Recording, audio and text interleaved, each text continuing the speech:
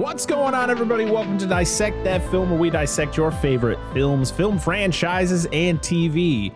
Today is episode 49 of the Dissect That Film podcast, where we are talking about one of the greatest movies ever made, and I don't care what people say, Christopher Nolan's The Dark Knight. I am your host, Brett Parker. Joining me, as always, is the wonderful Dan and Angela of DNA Gaming. Hello. Hello. Because he's trying to take me out. I don't know what you're You doing. wouldn't let me try it yet. I even had it. Oh. That's why I was like, you're like, Urgh. Fighting over a drink, people. Oh, shit, For all our audio listeners. Yeah. Try that So one. today we're talking about one of my favorite movies of all time. I don't know about you guys if it's like top, where it is in your pantheon of film, but it's top 3 for me. It's this movie has just every time I watch it, no matter how many times it is, it's exactly the way I feel when I watch Jaws, where I just get so sucked into the movie. I can't keep my eyes off the screen. Everything that's going on is just so good. There's no parts where I'm like, oh, this is kind of like unnecessary. This entire movie is just perfect to me. It's so good. I mean, let's talk about it. Let's talk about what our love of this film, because I know everyone here probably likes it, loves it, however you want to go about it. So let's start with you guys, as always. What did you guys think of The Dark Knight? Go for it. Watching it again. Well, let me start this off by saying, I just fucking Okay. with you. No, it's really good. It is so fucking good. Like, there's so many scenes in this movie. I mean, like, everything's great, but like, especially like stuff with the Joker, where he'll just say something, and it's just like, I just, it's brilliant. Like, it's brilliant. It's everything. Oh, you'll hear that a lot, by the way. Yeah. Today, I think it's. I don't know what to say about this movie that hasn't been said already or said much better than what I could say about it. But it is literally not even just a superhero movie. It's just one. I would say at least one of the best movies of all time. It has to be. Yeah. At least in the top 100 or top Yeah. 50 best movies ever. Dan's playing with a piece of paper, which is for anyone's like, what's that noise?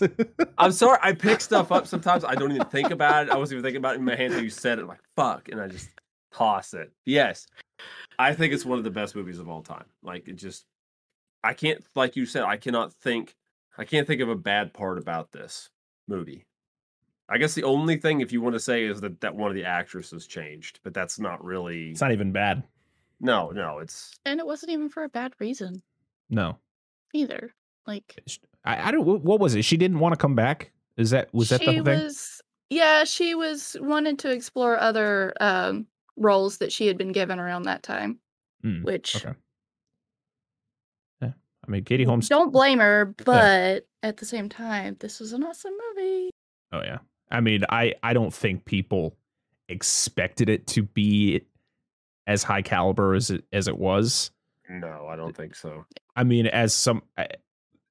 the end of Batman Begins, where he gets the Joker card, the Joker's going to be in the next film. So, and I'm in. Sign me up. Anything that has to do with the Joker, sign me up.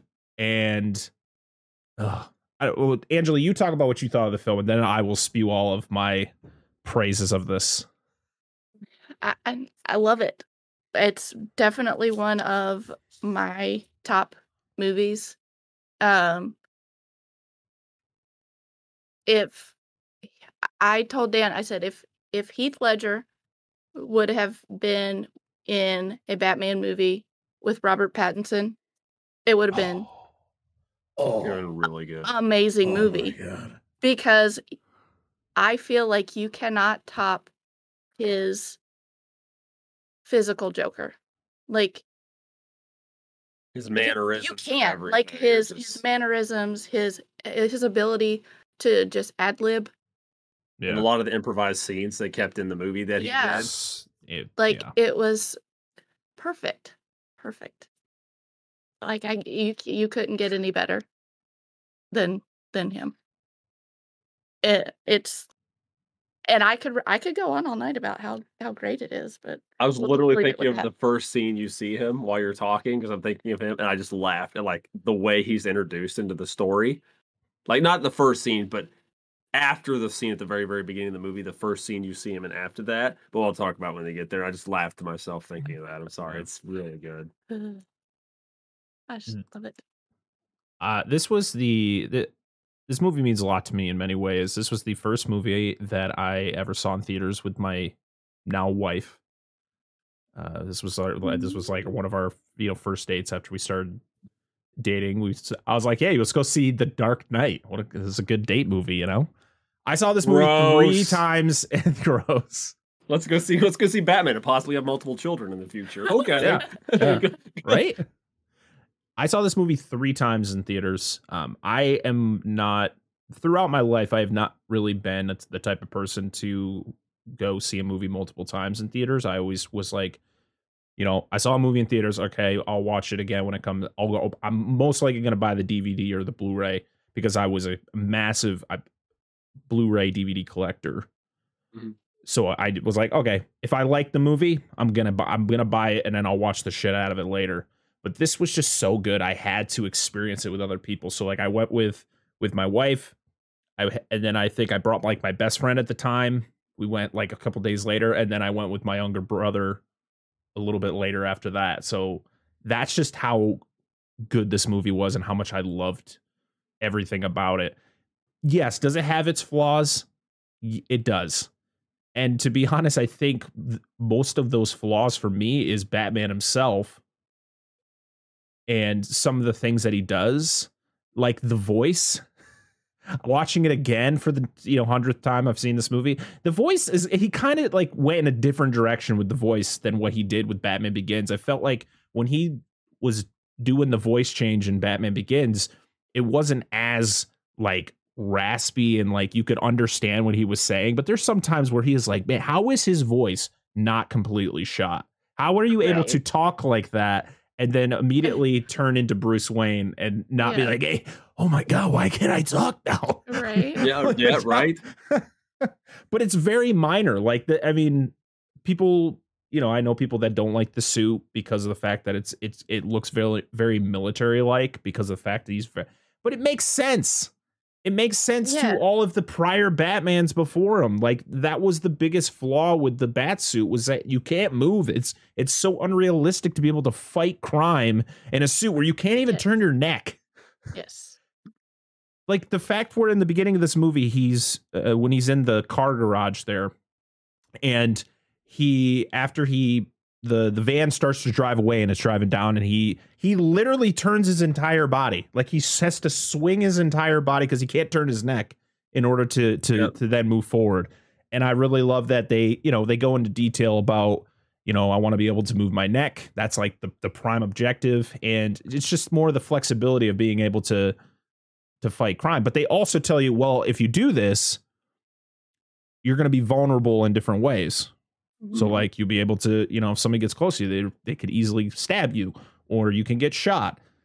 And which I like. I like it wasn't just like, here's a new suit. No explanation behind it. There you go. Make it too easy on him. Right. There was these little details that they throw out there that really make you understand it. I really appreciate. But yeah, this movie, I've seen it so many times. Heath Ledger definitely carries this film with his performance. It's funny because when he was cast as the Joker, it was kind of the same situation or the same,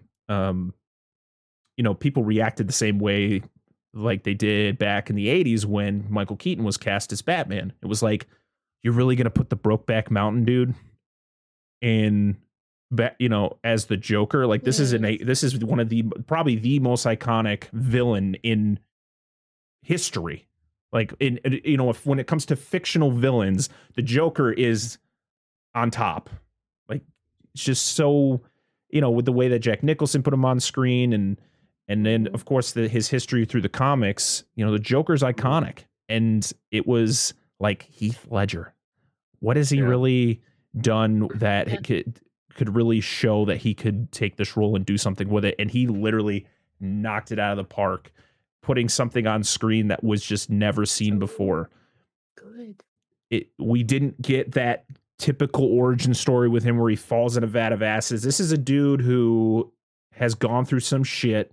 He's scarred from those life events and is just dropped everything. And his prime objective is just to cause as much chaos as possible. I actually love how they handled his origin in this. About that, because I know we'll talk about more when we get into the actual movie. About whenever he talks about his scars, it's almost always a different story. Right. Every time. Well, and then the fact that there's literally nothing on him. He's Exactly. 100% anonymity. Like there's Yep. nothing on the guy. It's great. Yep. I think it's fantastic. And that's what makes the Joker so scary is that when you don't give him an origin, I think that's what makes him scarier, because you never there's nothing to kind of look back on. As much as I love The Killing Joke as a graphic novel, there's an origin behind him, which is a good origin. I thought it's good for the story, but like the Joker just being that mystery makes him so much scarier. And I appreciate the hell out of it. I appreciate that Christopher Nolan and David S. Goyer, when they sat down to write the script for this movie, that they decided we're not going to do an origin, but we are going to put these little stories in there where you're kind of questioning what is real and what is just him coming up with these very elaborate stories. They're not basic stories. No, they're not at all. They're very detailed. The story that he tells Gamble is just like, holy shit. And it's always one of those things that if they were to make an origin based on this Joker, it's one of those things where I feel you have so many options on what you could do, but I hope it never happens, which it probably will never happen. Well, yeah, probably not. But one thing that's funny is you mentioned that is like kind of something they tapped in this, and I don't know if this was canon at this point or mentioned at this point, but there was one time a while back, this had to be over 10 years ago, had to be easy. They actually mentioned that somebody said that the Joker, not directly involved with DC Comics, but the Joker actually has a superpower because what's called a super ego, because he can literally just reinvent himself at any given time. Like, you know how in the comics, Joker's gone through all these changes and stuff. It's almost like people, I think they equate it almost like having multiple consciousnesses or something within him, like almost like multiple split personalities. Yeah. Because he'll, in the comics, especially even in movies, he'll go through wildly different interpretations with no solid real origin. And that's why I wonder where these stories he's coming from is some kind of psychosis or something like that. Right. Or maybe he just pulls them out of his ass and that's just how he is. So there was, I mean, there's always been theories. I mean, this movie's almost 14 years old. So there's been many theories on, the origins of this Joker. And, of course, it's mostly fan theories because the creators of this specific Joker, they pretty much said there's no origin. They wrote what they wrote in the script, and they have, they might have some stories that they'll tell later on in life, down the road. If somebody were to sit down with David S. Goyer and ask him, he might spew something. But there's been a lot of fan theories. One of them, which I think is the best theory that I've read, is the one where he is a former soldier. He was in the military. He was an explosive expert, and he got shot in the face, which is why he has the scars. Like he was shot like through the mouth, and he suffers from PTSD. And he, it's kind of why he does what he does is to kind of he wants to destroy the country that pretty much betrayed him. And it's all, he wants to create chaos because that's what the country did or causes in other countries when we're at war. It's just all about chaos. And he has no care. Another one, which was based on the newest Joker movie with Joaquin Phoenix, which I thought was really cool because somebody illustrated this, was, at the end of the movie, when Arthur Fleck, the main character, he you truly see him become the Joker in a way. The Joker from The Dark Knight is just a child at the time, because that movie takes place in the early 80s. And he sees him. He's a severely scarred child because of they probably took the origin, the first story that the Joker tells in this movie about his father cutting him. Yeah. And he's just a child, and he sees this guy, with the, looking like the Joker, and it kind of inspires him to become Yeah. The Joker, Mm. which I just thought it was a cool little thing that somebody just kind of created based on the most recent movie. Yeah, But- of course. But the fact that he doesn't have an origin makes it so much better. Mhm.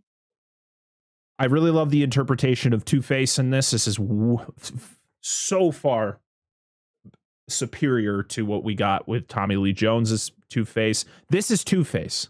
This is Harvey Yes. Two-Face. This is Harvey Dent being the district attorney, trying to make things better. He is the one who is almost getting Batman to give up the mantle of Batman because because Bruce Wayne has the faith in Harvey Dent to create a better Gotham. But the Joker, of course, he spoils all that by, pretty much destroying him. He splits him in two. He kills the woman he loves. He causes him to, he implants, things into his head.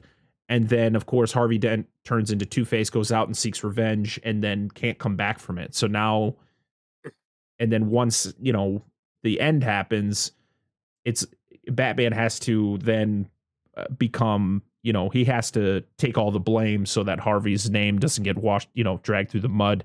And everything that Harvey Dent did wasn't, for nothing.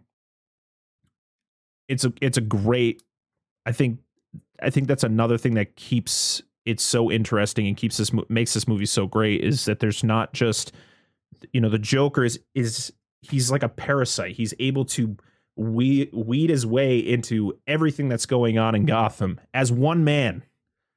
As this man, he's not super strong. He's so smart, and he just doesn't give a shit about anything. He talks about how he doesn't care about money. He just cares about sending a message. Yep. Just perfect. I love how good he is at manipulating people too. It's so good. It's just everything that Heath Ledger puts on the screen is just perfect in so many ways. And to be honest, I think there was some people, I remember back when the movie came out, and of course Heath Ledger passed away shortly. It was about 6 months before the movie premiered. And for anyone who, I know I saw some people in your community talk about how they were going to film some other stuff with him at the end of the movie, and they didn't because he died. He finished filming before he died. Yeah. So that's not true. Finished. There was that, what you get in the movie is what you get. There was no extra stuff. There was the possibility of bringing him back for Dark Knight Rises, but of course they were going to do some subtle things to kind of be like, oh yeah, the Joker's in Arkham or the Joker's at Blackgate, to kind of be like, he's still here. But they wanted to respect Heath, and they just kind of completely erased the Joker in the next movie. Makes sense. His birthday is actually tomorrow. Really? Or would have been tomorrow. Yeah. 27 years old. Do you imagine 20? He was 26 when this movie was filming. Yeah. Imagine just the sheer talent of a 26-year-old man to do something like what he did. I mean, he had done great movies before The Dark Knight. I mean, as many people will talk shit about Brokeback Mountain, Brokeback Mountain is actually a really good movie. The story is very good. And he's one of probably the best parts of that movie.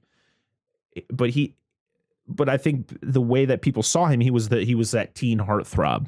He was in, like, was it 10 Things I Hate About You? And he was in A Knight's Tale. What a great movie. The Patriot. Where he was a side character, but he was never like the focal point of many movies, and the movies that he was, they were that, teen movies or young adult movies, where this is completely different. He locked himself in a hotel room for 6 weeks. He had a journal that his father actually currently has that he's shown many times. There's actually a documentary out called I Am Heath, or I Am Heath Ledger, where it's his life story. And it's stuff like, there's like newspaper clippings. He watched Clockwork Orange repeatedly throughout it. He was practicing the voice, which is a mix between, I can't think of the comedian's name, but he was a comedian in the late 70s who sounded very much like what the Joker sounds like in this movie. He Sid Vicious and Malcolm McDowell. uh, Oh no, sorry, no, that wasn't it. That was his inspirations. yeah. The voice was from somebody else. I can't remember the guy's name. But yeah, he went deep into this role. And another thing that a lot of people speculate about his death was that this was he was so in deep with this character that it caused him to he OD'd on sleeping pills. And a lot of people were like, "Oh, it's because of how dark the Joker was." It's like, no, it wasn't. Like, we're never gonna know. There's a lot of things that could have been going on in his life that we're never gonna know. It was, to be honest, from what a lot of people said, it was just kind of a freak accident.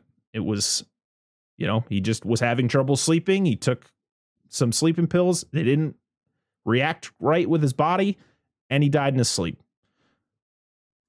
It's unfortunate that that's how it goes, but just seeing people just make shit up when they don't know, they want to just make their own narratives on things. Yeah, prey on the situation. All I know is that I will put on record that this is probably one of the greatest performances of all time, not just in a superhero movie. This is one of the greatest performances in a movie. Oh, yeah. And this is why, as much as I loved the Batman, I thought that was a great Batman movie. This can never be topped, just in the sheer fact of how great Heath Ledger was as the Joker. Whew, so much to talk about. This movie's fucking great. Oh, yeah. I agree, man. I mean, you covered it. You just carried that section. Well, and to go back, as you said that this was the best Harvey Dent. I like this version of Harvey Dent because Two-Face Harvey Dent. Mhm. Because it's not just him becoming the guy that flips the coin. Like you don't see that before he comes Two-Face, but in this, that's like his whole thing is the coin, and it just gets better after he becomes Two-Face. Yeah, I agree. Well, also that it's cool because you see, even before, like you said, he really becomes Two-Face. I mean, he's already struggling with everything that's going on. Like he's already like breaking down before he even becomes Two-Face later, like at the end of the movie or toward the end of the movie. Yeah. So it's just kind of nice. It's not just like the accident happens and then boom, he's all of a sudden like a crazy No. madman. Like no, he was already getting to that point. Yeah. So it's kind of nice that a movie writes like a quote unquote natural series of natural progression to a character. So this movie was released on July 18th, 2008 in the United States, and then July 25th, 2008 in the UK. It was 2.5 hours, but it doesn't feel it. It's one of those movies where it's, pushing that, oh my God, this is a long movie mark. But when it's this good, it could have been 3.5 hours and I would have been so invested. This movie made as much money as Batman Begins in the first 6 days of release. Not surprising. $185 million budget. Yeah. And it made a little over $1 billion at the box office. Becoming, at the time, it was the 4th highest grossing film of all time. And it was the highest grossing film of 2008, which I don't even remember any. To be honest, I can't even think of movies that came out in 2008 that would have even competed with this. And its opening weekend, it made $158 million. It's a chunk of change. It's wild. About covers your budget. So yep. And in 2020, it was selected for preservation in the United States National Film Registry by the Library of Congress for being culturally, historically, and aesthetically significant, becoming the second superhero film after Superman from 1978 to earn that honor. So, okay. Pretty big deal. Pretty It is. big I feel this movie deserves to be there. I don't know about Superman. Carry on. We're not talking about Superman today. So again, this movie was directed by Christopher Nolan. The screenplay was done by Chris and his brother Jonathan Nolan, who is actually the creator of the Westworld show. Oh, is he? Yeah, him and his wife Lisa Joy. Yeah, but this was I think he was part of Batman Begins production, but he wasn't really significant. It was not until this movie where he actually becomes like a significant part of production with his brother. Weird fact that I just want to state. So Christopher Nolan they're both from the UK, and Christopher Nolan has the accent.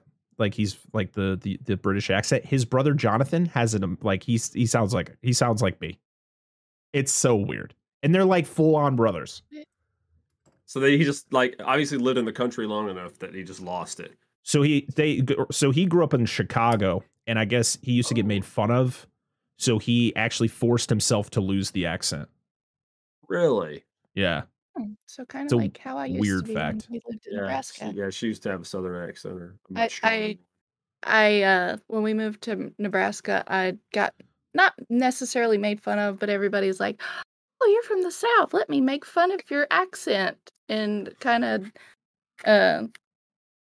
try and imitate it. And I was like, nah. So I just started trying to talk more proper, less Southern.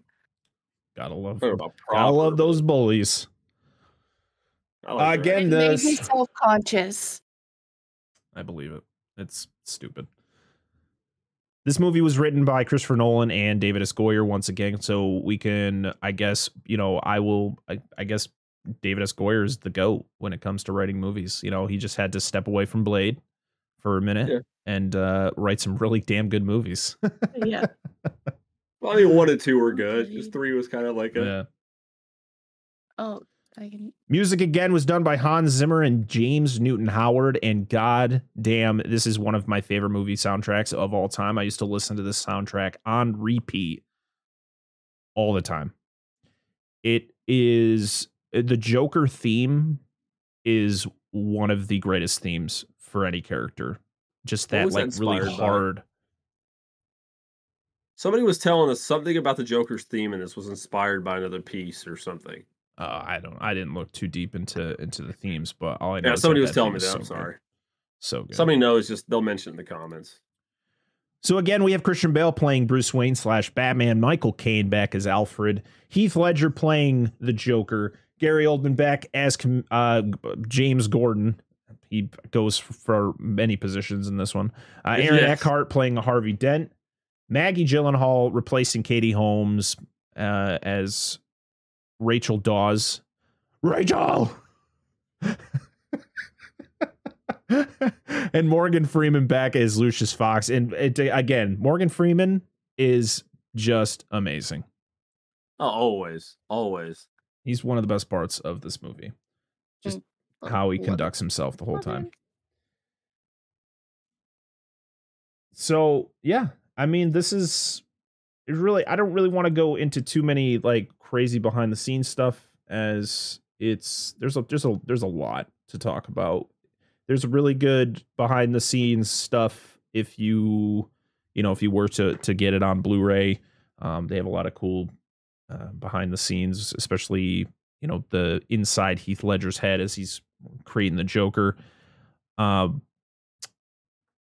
The bus, though, I want to talk about the bus scene in the beginning. Please. So the opening to this movie is great. This is where Christopher Nolan started with these big IMAX set openings where it's not about Batman. You kind of don't know what the hell is going on. You're kind of slowly being introduced to a character, but through just people talking about him until you get that reveal at the end.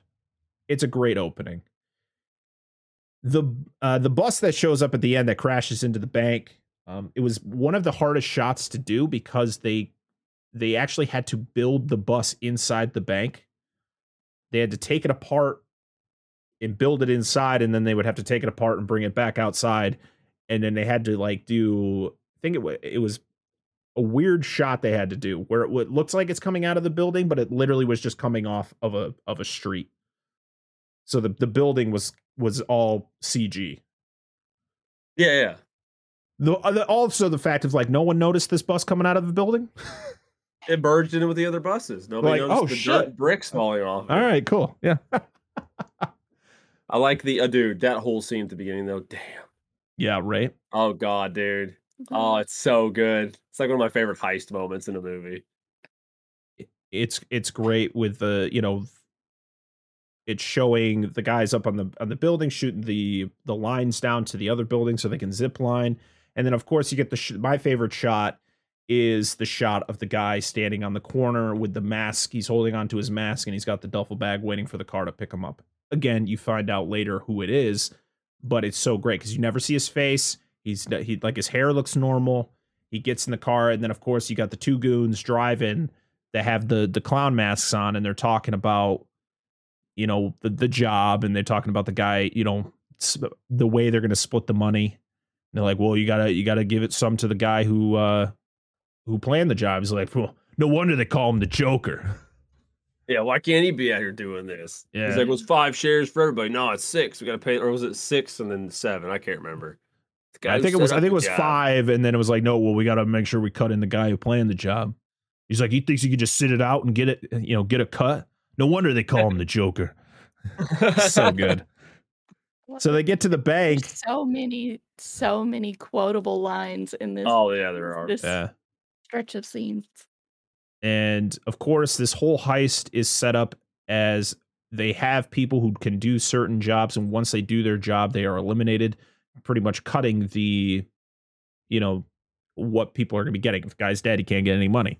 So you have the guy cracking the safe. I love where he gets electrocuted and he puts the shoes on his feet to do it. I like that. He's like, is that going to be a problem? Nah. Nope. It's the comms guy that gets taken out first. Yeah. Yeah, because he's like, oh, yeah, it's a little bit sophisticated, but I think I'll get it. Is this going to be a problem? No. This takes him out. Then it's the guy in the safe, and he's talking about how, like, the guy, he's like, oh, yeah, we were told, once we're done, you eliminate somebody. And he's like, yeah, that's what I was told, too. And he's like, no. And he gets shot. Yeah. The great thing is you don't. Oh, sorry, go ahead. No, I said the very, very end's my favorite. Yes. When it's down to the last 2. Yeah. So there's no blood. There's absolutely no blood in any of this. Even when guys get shot, it's kind of, you get that like burst of like when it hits the clothing, it's just like a little bit of shit comes out of it. But there's no blood. There's the violence is very dulled down, and I think that's just the way Christopher Nolan is. He's not into the big, blood and gore, and he's very stylized as a filmmaker. Yes. Yeah, where he feels it's not necessary. Does it make sense? No, but it's fine with me. But also, he also thinks it's not necessary to hear what everybody has to say in a movie. But that's beside the point. just looking at you, Tenet. I haven't seen that. No, I've heard like legitimately like one of the. I didn't watch it either, but one of the big gripes was there's literally people watch it in the movie theater. There are people talking, and there's noise going on in the movie, and you can't understand what the characters are saying sometimes. And he's like, that's how I wanted the movie to be. Like, we don't know what's fucking going on if we can't understand what the characters are saying sometimes. He's a filmmaker. It's his vision. So let him do what he wants to do, I guess. So we're down now at the like main floor of the bank, and we have the bank manager there. Yes. Why can't I think of his William Fichtner? Yeah, he's awesome, dude. He's awesome, man. He was in Armageddon. Yes. Yeah, he was in Armageddon. I mean, he's been in a lot of stuff. He was actually in that Joe versus Carol show I watched, which was hilarious. Oh god, Prison Break. I said, he's been in a lot of stuff. He's in fucking Turok in 2008. That movie's great. Play Turok on the PS3. Wait, they made a Turok movie? No, not movie, game. Oh, the game. Oh, okay. The one from 2008. Oh yeah. I played the hell out of the Turok games. That's a good. I played the original Turok games. Oh yeah, that's a good game too. So he's the bank manager, and he is, he sees everything going on, but of course no one like sees him. So he takes out a shotgun and just starts shooting it. And like it's a little great. sawed off, like Bob. Yeah. Do you And know I- whose bank this is? He just keeps Yeah. it under his desk, like Well, there's a reason for that. well, they And explain it later. I love when he shoots, he shoots a bunch of rounds off and he's like, the goon talks to, the other guy and he's like, easy out. And he just turns and shakes his head. Yes, he gets up and he shoots him again. He's like, where'd you learn how to count? Yeah, he got like nailed in the shoulder or something, so it didn't kill him. Do you know whose money this is? Do you know whose bank this is? And then the last guy stands up, shoots him with a little, I think it was like an Uzi. It's a he has a proficiency for Automatic pistols. yeah, it's I'm gonna blank this in somebody's. God dang it! It's either I'm gonna say it's a Glock 18. Okay. It's a fully auto Glock, so he's just like because he uses Yeah. it multiple times in the movie. He's got the extended like 32 round mag on it. Yeah. Anyway, whatever.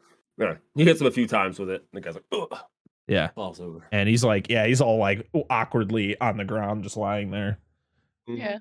And this is the great moment where he, the guy stands up after he shoots him, and the one goon's talking about like how he, once everything happens, he's gonna have to eliminate him, and so he's got him aimed, and he starts sneakily sliding to the side because Because he he's knows like, what's about to happen. yeah, he's like, the one guy's like, so let me guess, he told you're supposed to kill me when this is done or something like that. Yeah. The guy's like, no, I'm supposed to kill the bus driver. He's like, bus driver? Yes. Dude. And then the bus comes in and just smokes him, and I just love where he tilts his head. Like, Yeah. And that's when the bank manager is lying on the ground and he starts squawking again. He's like, you think you're gonna get away with this? You don't even know who you're messing with. And this is when we get the the shot where what is the bank manager say on the ground? He's like, what do you remember What do you when, believe in? What do you believe yeah, in? when criminals used to believe in something. What do you believe in? Yeah. What do you believe in? And then he shoves a gas grenade in his mouth. It's just you just think it's a grenade. Right. Well, he shoves it in his mouth, and that's when the last guy, he takes off his mask, and it's the Joker. Like, he says, well, I believe in what it doesn't Whatever kill you. kill you. Whatever doesn't kill you simply makes you stranger. Yeah. And then walks away. He's got the he's got- line coming out of the back of his jacket. Ah, God, it's so good. He shuts the back door, drives out, and then it pops the pin out, and a bunch of gas comes out. And the first thing my son says after this is he goes, "Why did you just spit it out?" I guess he was under the because that's what I'm assuming most people thought, like, oh, he's gonna drive off, it's gonna explode and kill the Right. guy, and it was Yeah. just an inert gas Oh, grenade. man. Because if he would have spit it out, it would have still exploded and killed him. So if it was a great. bomb, It's true, but a lot of people don't understand that you can fit larger things in your mouth that do not come out. And I'm not being stop it. I'm not being sexual with that at all. I'm good. I had to have a moment. I wasn't He gonna just say anything. he just It's- spit that all over the floor. It's fine. It's Yeah.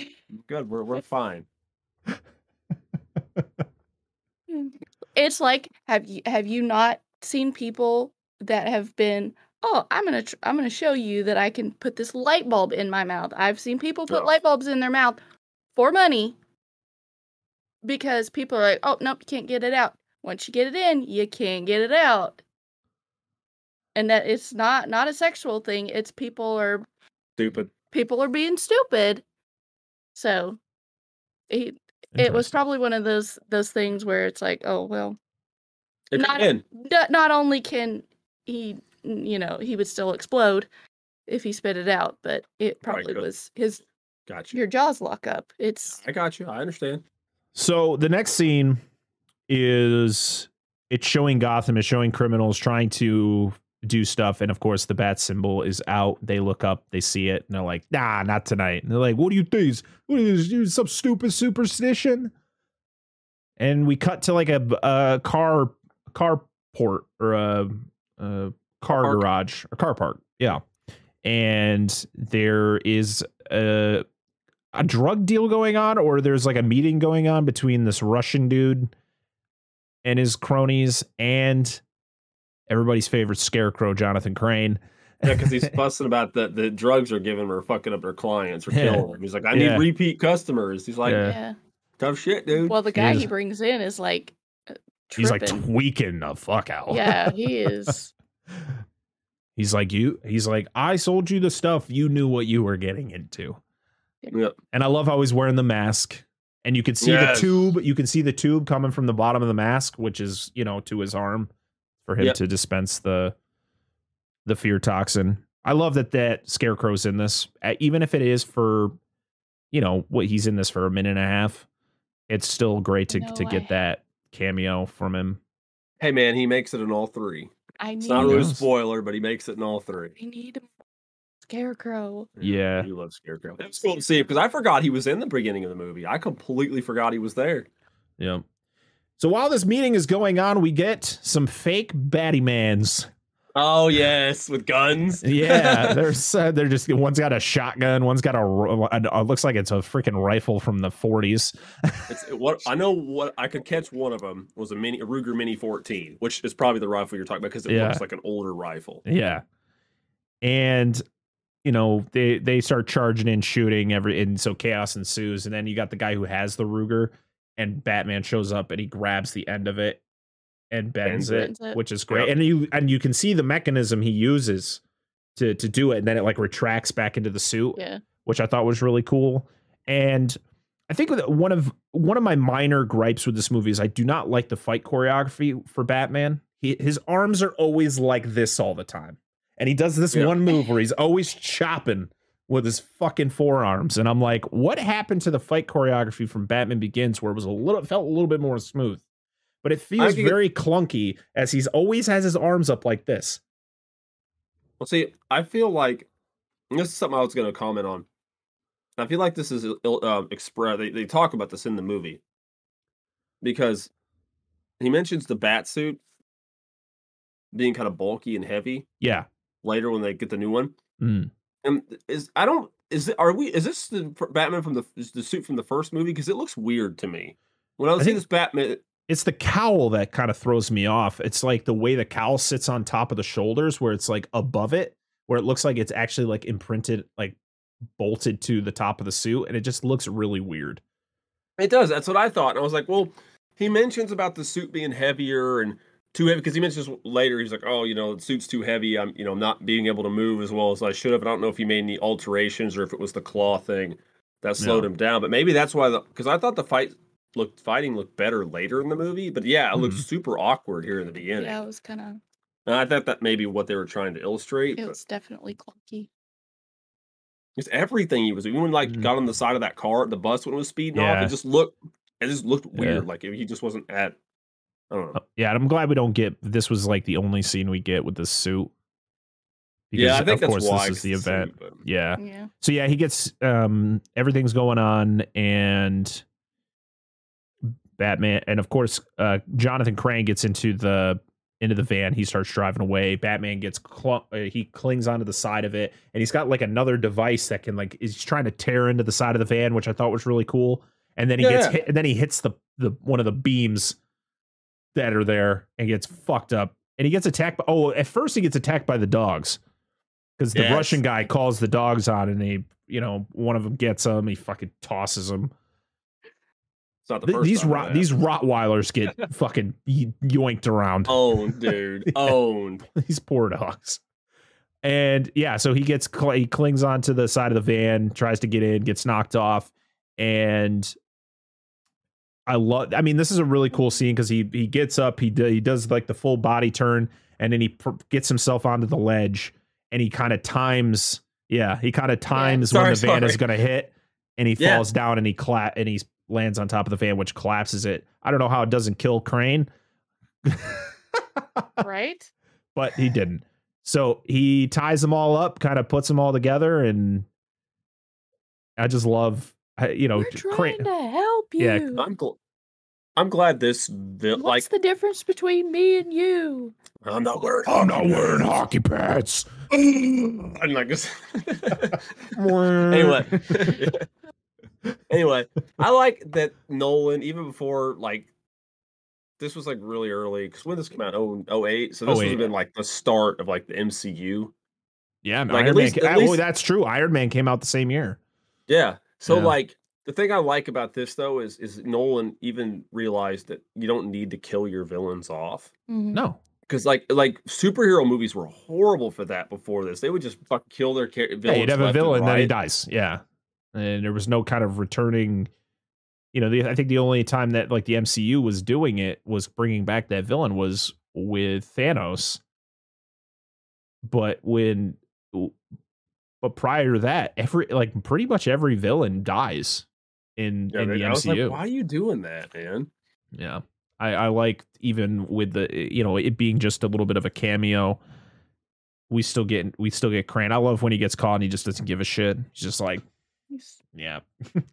Yeah, because he's like, because they're doing the thing. It's like these guys aren't Batman because His they're like, smug smile. and then the real Batman shows up and he's like, or that's more like it because he knows Yeah. he knows the He real knows. Batman, Yep. not these jackholes and fucking like football pads and shit. Right. I do love when the fake Batman does the, we're just trying to help. He's like, I don't need help. And then Crane goes, not my diagnosis. Yes. But yeah, the hockey pad thing, that was pretty funny. But then that's the first time you hear the new voice Yeah. because it's so much deeper. Like what? There's times where it's hard to understand what he's saying. It's like another character that we're going to see in this trilogy where they had to like turn up the volume so you could hear what he was saying. Don't shit on that. I love that. I know exactly what you're fucking talking about. He is a I'm not saint. shitting Don't- on it. That's what they had to do to him because people were like, what is he saying? Well, I remember the first time I watched this, and I was like, Batman needs a gun? Like, yeah, right. when did this happen? And then I Yeah. was like, later, I was like, okay. Yeah, the thing is I like that.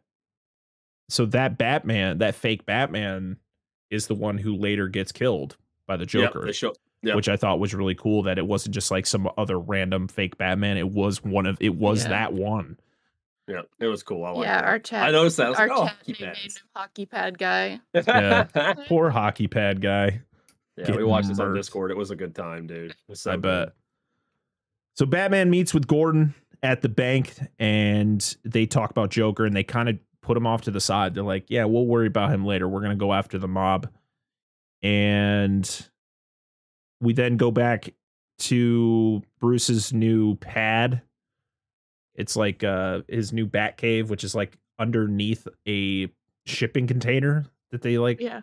It's like an underground space, like wide It's space. quite bright, too. It's a room for testing Yeah. fluorescent lights. It's all. It's just It really is. like I was all like, went. Listen, How it's do got a they furnace down there where like later on you see him using it Yeah. to burn shit.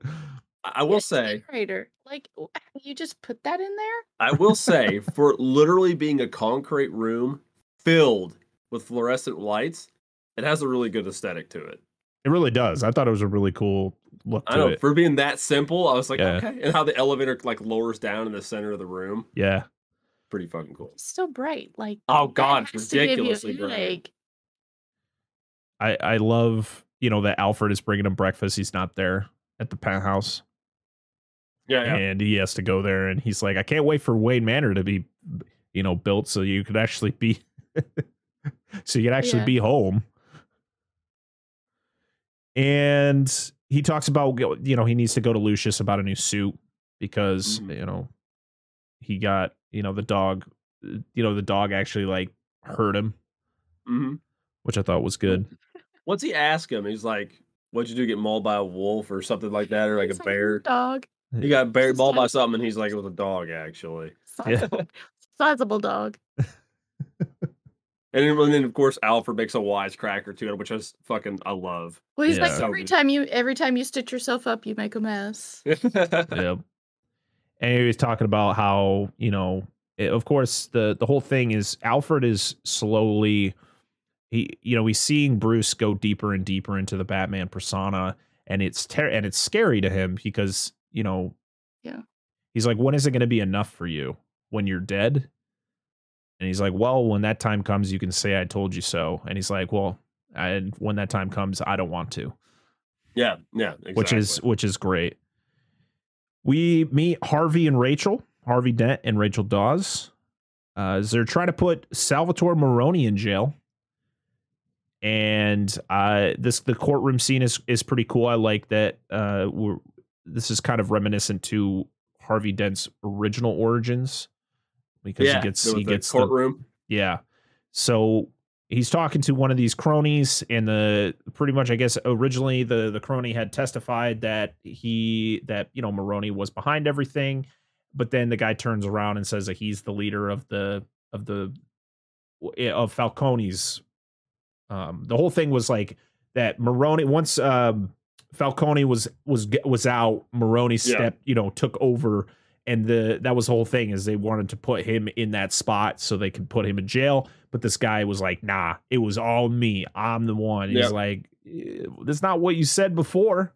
And then he whips out a gun that doesn't fire, and then Harvey Dent takes it apart and just throws it in Maroni's face. Yep. He's like, if you're gonna try to shoot me, at least use American. Yeah. Of course, showing how badass Harvey Dent is in this. Oh yeah, it's great. It's so badass. But unfortunately, nothing happens with Maroni. It's the power of his butt chin. It gives him super strength. If they would shoot him in the chin, it would just deflect off. I'm sorry. Or his chin would just eat it. I'm thinking of Crimson Chin now. I'm sorry. Go. I'm sorry. I'll stop. I just keep going. Just go. We then go back to Harvey's office where he meets with Gordon, and they already are off on like a weird foot here. They're like, Dent has investigated a lot of people in Gordon's department. But Gordon is one of those guys who's very, he's very loyal to his people. So he's just kind of taking the benefit of the doubt, even though Dent's like, all your people are corrupt. They're all part of something. And this is the first time you get that question where Dent goes, oh, I heard you guys had a nickname for me when I was at Internal Affairs. And Gordon's like, I have no idea what you're talking about. I will say this whole scene feels like the real kind of bullshit that would be in like any like city with big like department conflicts and stuff. There would be this kind of internal and external conflict between departments. It would just be like, I don't know. It felt really natural. This whole scene did. So yeah, they're pretty much talking about, how are they going to take down the mob? That's the whole point of everything is taking down the mob, and what they're going to have to do it pretty much. So Bruce, he goes to Wayne Enterprises. He falls asleep during a meeting, I guess, with Lau, who is he's the CEO of one of these big Chinese companies that works with the mob. And based out of Hong Kong. Yep. One of the accountants isn't very happy. He's like, I wish, I understand he's here to kind of figure out where how his trust fund's doing, but this is kind of ridiculous. And he's like, you worry about the money and I'll worry about Bruce Wayne. Which makes me, I just love Lucius Fox in this movie. I was reading, I don't know how true this is. His name was Reese. Yes, Mr. Reese. Mr. Reese was supposed to be like an analogy towards kind of like a reference to the Riddler. Yeah, I read that. I don't know how true that is. It was because he was trying to out Bruce Wayne as being Batman. Yeah, because if you say his name, it's Mr. Reese. Mr. Reese, yeah. Yeah. One of those kind of things. But anyway, go on. So Bruce then talks to Fox, so pretty much the whole him sleeping thing was all kind of a ruse to pretty much hear about, what Lau is proposing with the company. And he then asks him about getting a new suit, and he gives him all like the designs of what he wants the suit to look like. He wants more mobility. He just wants to be more flexible. And Fox is like, yeah, well, if we do this, just know you might get stabbed. And I was like, and I needed to prevent dogs. I don't need to be getting a text like, what do we talk about? Rottweilers or Chihuahuas? He's like, well, to protect you from a cat. Yeah. I love that. I love that little. We're just going to add that in there. But it's realistic, though. In armor, it's going to be a give and take. I mean, you either going to have defensive power or maneuverability for the most part. Right. I mean, you can't have both. No. So we are now at a restaurant where Harvey and Rachel are having dinner, and who should stroll in but Bruce and one of like the main ballerinas from the Russian ballet.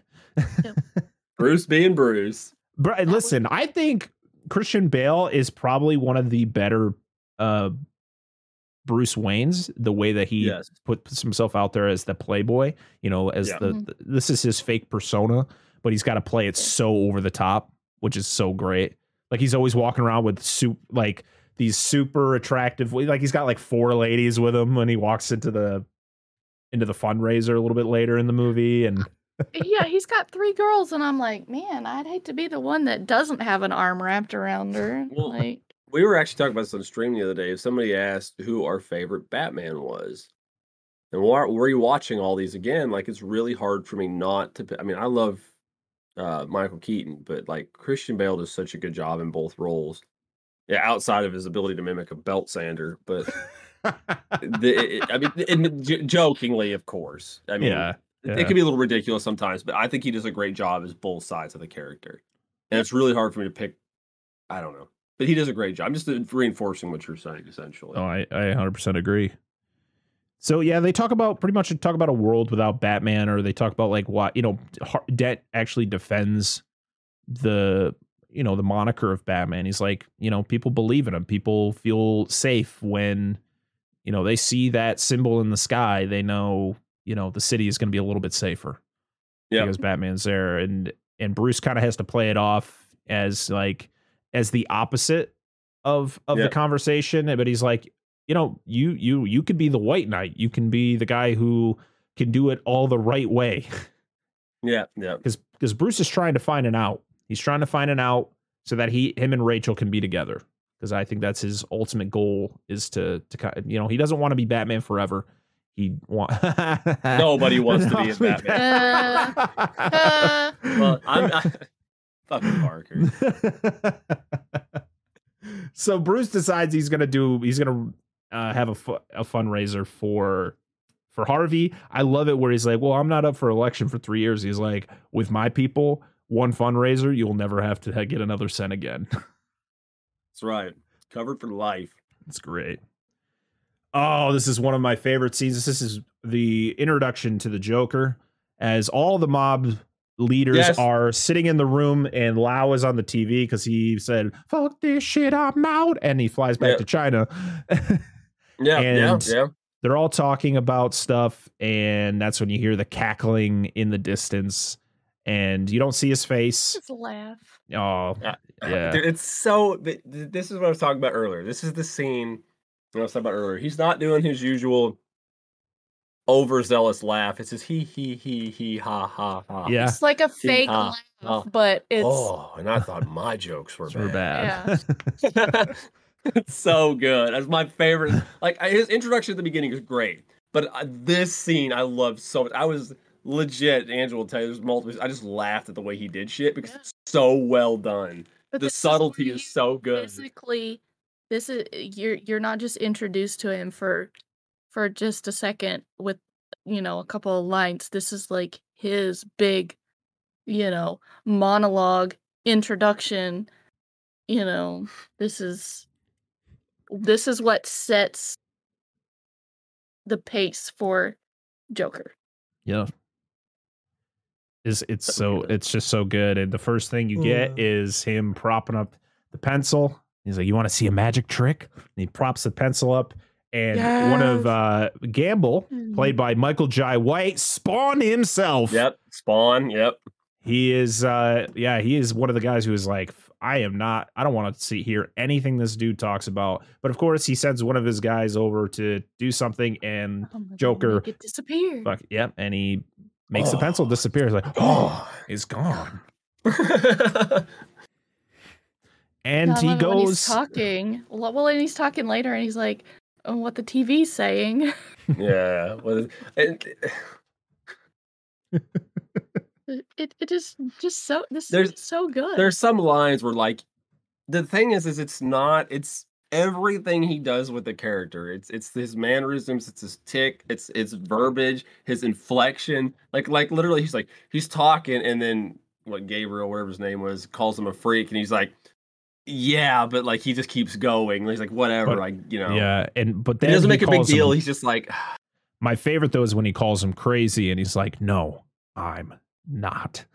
yeah.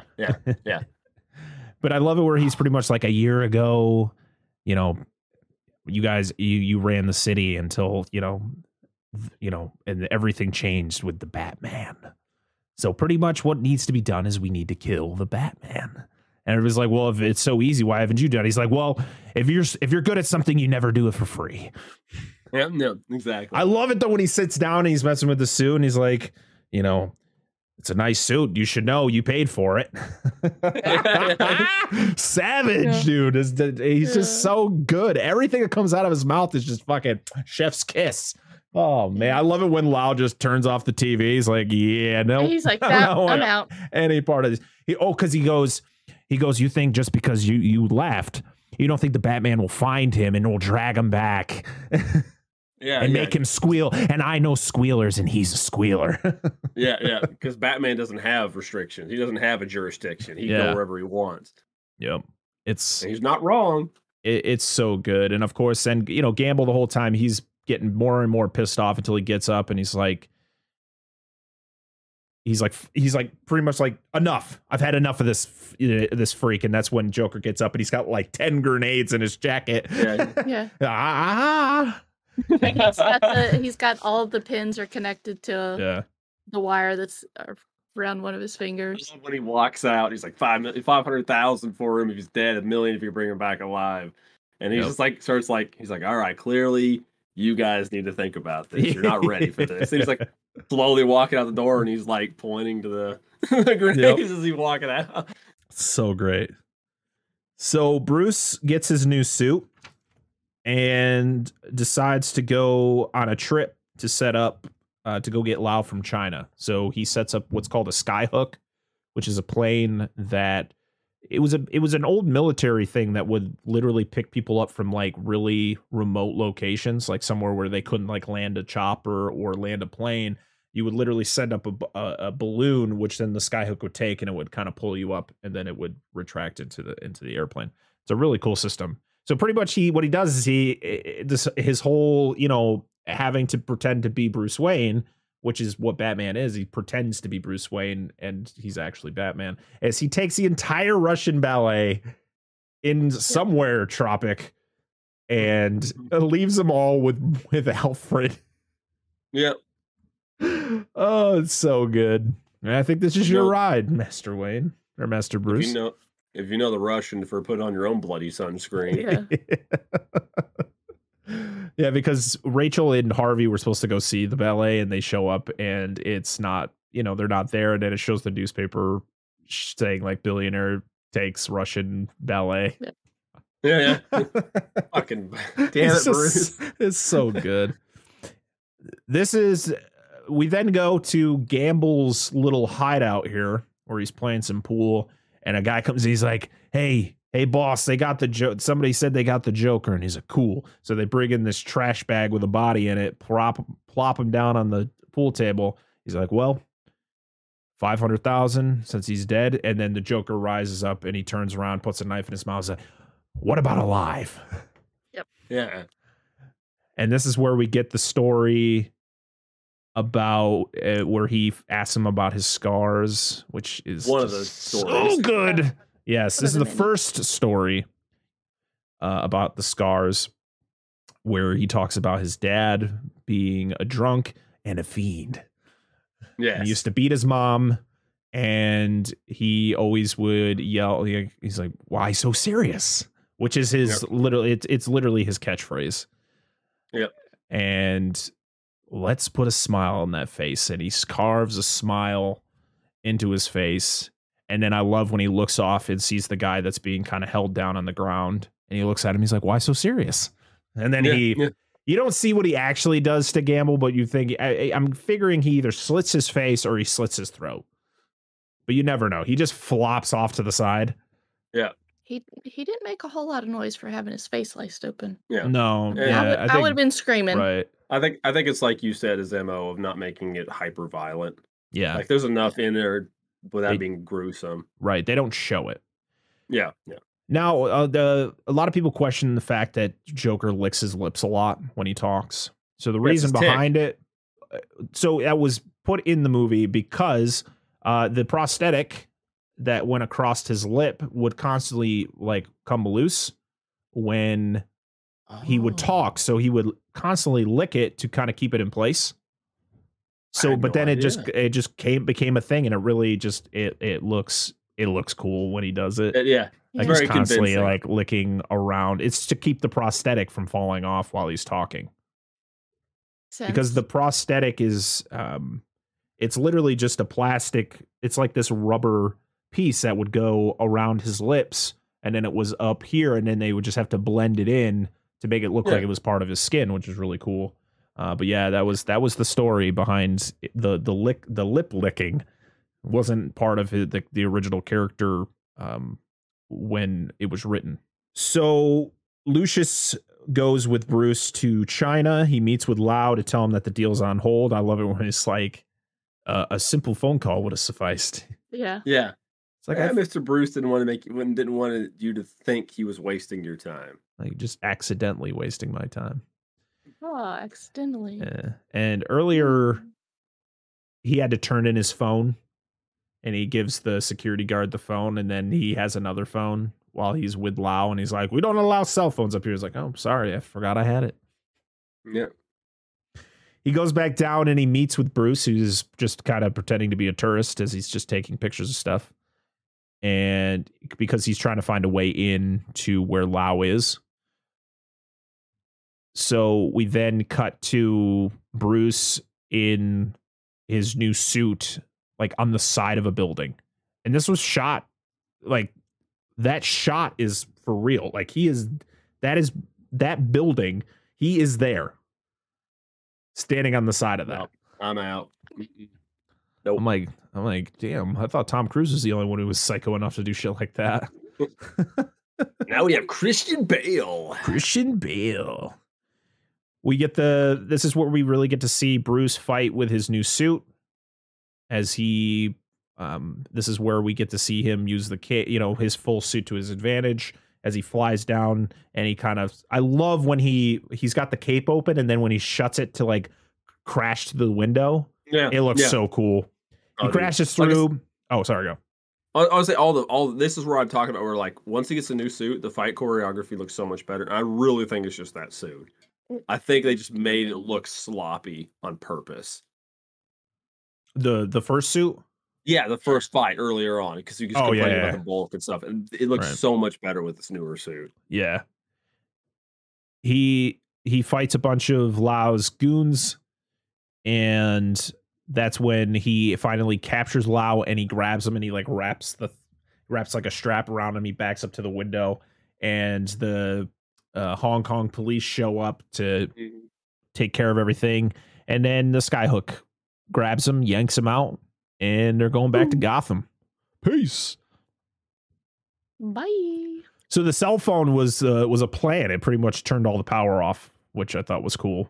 And it did the pulse, the right? The echolocation. Yeah. I like it. Like a submarine. Yeah. Like I always thought that. I was like, well played, Nolan. Well played. Yeah, and then Lau gets delivered to the GCPD. To Gordon.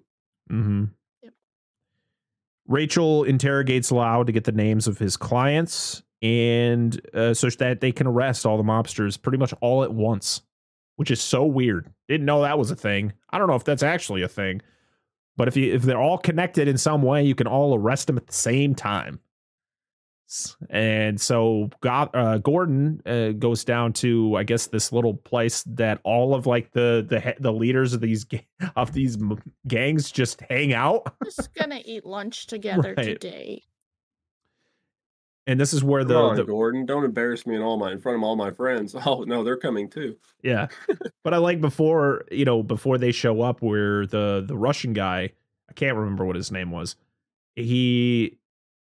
He's like, I think we should, take the Joker up on his proposition. And I love Maroni's look, like, what the fuck? Right. You really want to mess with that? All right. And of Maroni's course, a smart one. I don't think that's a good idea. yeah. And then we get to the court scene where they're all like the mob guys are in the court, and the judge is like naming off all the charges. It's like, what? How do your clients plead? Not gay. Everything's just craziness going on. And then we finally meet the mayor of Gotham, which we never met in Batman Begins. But we meet the mayor. And he's pretty much like, I don't know how you did it, Dent. This is crazy, but sure. I don't know how you're going to get all this to land. And I love that Dent breaks it down. He's like, yeah, I mean, they're not all going to go to jail. Some of them will get off. You know, the higher ups will be able to afford bail and all that stuff. But you're going to have 18 months of clean streets. So yeah, because the majority of the mid and low level guys won't be able to afford it. So they'll be stuck in the court system for a while. Yep. I thought it was all really well played out. And of course, they whisk Commissioner Loeb and Gordon away. Yeah. And Dent and the mayor have a little personal conversation until the hockey pad Batman, his dead body just hits up against the window. And it's got a Joker card pinned to him. He said, will the real Batman please stand up? Which is like, hey, subtle nod to Eminem. Yeah, I was like, thank you for that pop culture reference, sir. Yep. And so that it shows it on the news of them pulling down the body. And then it shows a video that in real life, the news wouldn't show. It seems to happen a lot in these movies. Yeah, they love it. They're like, and the guy who is the lead anchor of the Gotham, or it's called GNN, Gotham News Network, is Anthony Michael Hall, who played Rusty Griswold in the original Vacation. Yep. He was part of the Brat Pack back in the 80s. He was in like The Breakfast Club, and stuff like that. And then he was actually in Halloween Kills. He played Tommy Doyle. Oh, okay, yeah. So they share the video of the hockey pad guy tied up, and this is where we get the Joker pretty much putting it out there as like, you put your faith in somebody who hides behind a mask. He's like, if you're going to put faith in him, he needs to take off his mask and tell us who he is. And the longer he doesn't, the more people I kill. Yep. These videos were filmed by Heath Ledger himself. He directed them. He filmed them. Christopher Nolan had nothing to do with them. Awesome. It's so good. I just love the hand cam where you can hear him rustling the camera in his hand as he's like trying to turn it around. And oh man, when he's telling, he's like, "Are you the real Batman?" And he's like, "Oh no." He's like, "Look at me." I love when his change of tone when he's telling him to look at him. It's terrifying because he's like, "Look at me, look at me," and you're like, "Holy shit!" Yeah, shit gets serious. It's crazy, and you get Bruce and Alfred watching it, and Bruce is like, you can see the look on his face of kind of like, "What the fuck is this guy?" We definitely underestimated what this guy was, because in the beginning, even at the end of like Batman Begins, when you see the Joker card, like Batman it's just another guy he's got to take down. It's nothing too serious. And then when they go to the bank, it was like, oh, maybe we should look into this Joker character. And he's like, no, we're going to put him to the side and we're going to worry about taking out the mob. And that was the problem, is they kind of let him go too far. Yeah. The police do that too. Because they mention again later, is the police or somebody mentioned something about the Jokers or the other group, and he's like, "Nah, we'll worry about the Joker later," not realizing in the end he's really the big threat. Yeah. So I forgot to mention the whole fact that like Harvey turns on the bat symbol to bring Batman to tell him to go get Lau. Yeah. Which I forgot to mention, and I love it. Gordon comes up there, guns blazing, like, "The fuck's going on?" Right. You use my bat signal. Yeah, nobody touched mine. And I like that Harvey's talking and not facing Batman. He turns around, he's gone, and then Gordon's like, "Yeah, he does that sometimes." Yeah. A lot. So Yeah, it's the commissioner. So pretty much the Joker puts out hits on the commissioner, the lead judge, and Harvey Dent. And this is all happening, or, people. Bruce is running this fundraiser for Harvey. He comes in a helicopter, all, being the playboy he is.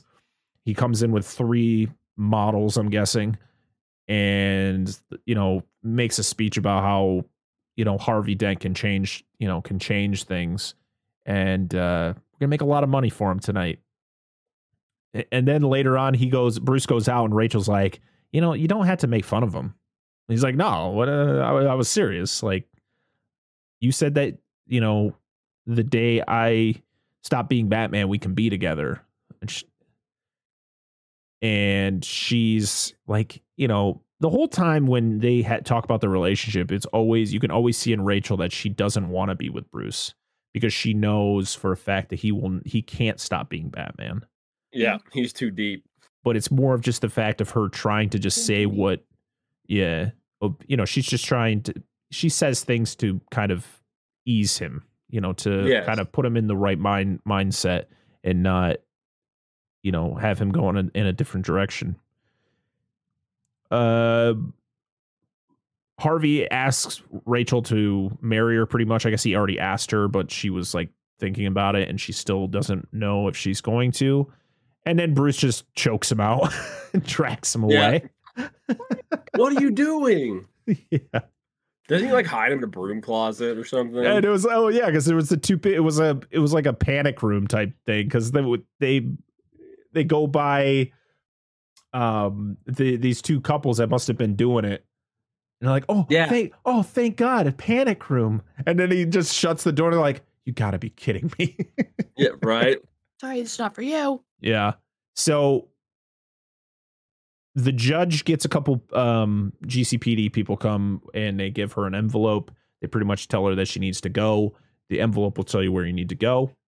And I love it because she opens up the envelope and it's a Joker card. Or no, it's not a Joker card. It's just a piece of paper and it just says up. And she looks up and her car blows up. And when the car blows up, a bunch of Joker cards fall to the ground. And the next one is Commissioner Loeb, where he, Gordon goes there with a bunch of people and he's like, well, we got a threat on your life. And he's like, I'm the commissioner of Gotham City. I get threats on my life all the time. Yeah, you're going to be the one to tell my. There's like DNA evidence of him on the card. Like how did they get my DNA? I love how he's like, Gordon, you're gonna have to tell my wife why I'm gonna be late for dinner. God, I hate Commissioner Loeb. He sucks. He really does. He's like the worst character in this fucking movie. He was bad in the other one too. Yes, he was. Like I hate to say, like I'm glad like when to see a character die, but Commissioner Loeb was like, all right, that means we get Commissioner Gordon coming up, baby. Yeah, boy. So yeah, he gets poisoned with some liquor, and then the Joker makes his appearance at the fundraiser, and this is so good. So good. So this was the first time that everyone in this room saw Heath as the Joker. So the reaction so it was an elevator. When the elevator opens, Michael Caine never saw him. It was the first time. So like that natural reaction to it was real, was genuine, like, holy shit. And it's just Maggie either. Yeah. And it was crazy because they were in Brokeback Mountain together. They're actually really good friends, or were really good friends. Mm-hmm. Because, well, I mean, Jake he acted with her brother in Brokeback Mountain. Yeah. But it's you can see like when he goes around, like, good evening, ladies and gentlemen, he walks around, you can see like the genuine fear in some people's faces, like the woman that he takes the glass out of her hand and he just everything that was in that glass flies out and he takes a sip of nothing and then just puts it back down. It's funny when he walks in and he does his good evening bit. You hear some stuff fall down. It sounded like, plates and shit fell down. That was all on accident. Somebody dropped something in the background And they just kept it in because, and it was Heath's natural reaction to turn around to see what it was, and they just kept it. It feels natural, though. Right. I love those little tidbits though, where it's like this wasn't on purpose. It just some dude dropped something, and we just felt if it worked. Wasn't Michael Caine supposed to have a line when he saw him? Yeah, but he was in such he was in such shock that he forgot his line. I was saying, well, something similar happened with Maggie Gyllenhaal when she actually got to see him for the first time, because he was like in her face and everything. So yeah, so I love he goes up to the guy, and the guy's like, "We're not afraid of you," and he's like, "You remind me of my father, and I hated my father." Yeah, and that's when Rachel goes, enough. He's like, "Oh, hello, beautiful," and walks up to her. He kind of like prances over to her. Yeah. And then this is where we get our second Scar story, where he talks about how he was deep into gambling and deep with the loan sharks, and his wife pretty much got carved up. And so in order to, feel her pain, he carved the smile into his face. And she leaves him because he's ugly. Yeah. Now I'm always smiling. It's so good. It's just so damn good. I want to watch this movie again, like right now. Like after this is over, I'm just gonna watch this again. It's so good. Oh man. And Rachel hits him, and he's like, "Oh, a fighter. I like that." And then Batman's like, "Well, then you'll like me." I love, and then of course you get he fights the goon. The goon kind of gets the upper hand. He gets him wrapped around, and the Joker's got a goddamn knife in his shoe. Sink. Stabs Batman. Yeah, like, oh, that had to hurt. I can respect the Joker's affinity for blades. Yes. Oh, he loves them. I mean, he even says why he uses them, and it's great when he talks to that cop later, which we'll get to. But I love how he knocks him down. Do you see how he knocks him down? He like turns his body and punches him with both fists and his cowl. Yeah, to knock him over. And you gotta keep it spicy, dude. Yeah, he gets he takes Rachel. He holds the gun up to her, and he shoots the window out, and Batman goes, "Let her go," and he's like, "Oh, poor choice of words." I love that. I was like, yes. Throws him out, or throws her out, and then of course Batman swan dives right out that window.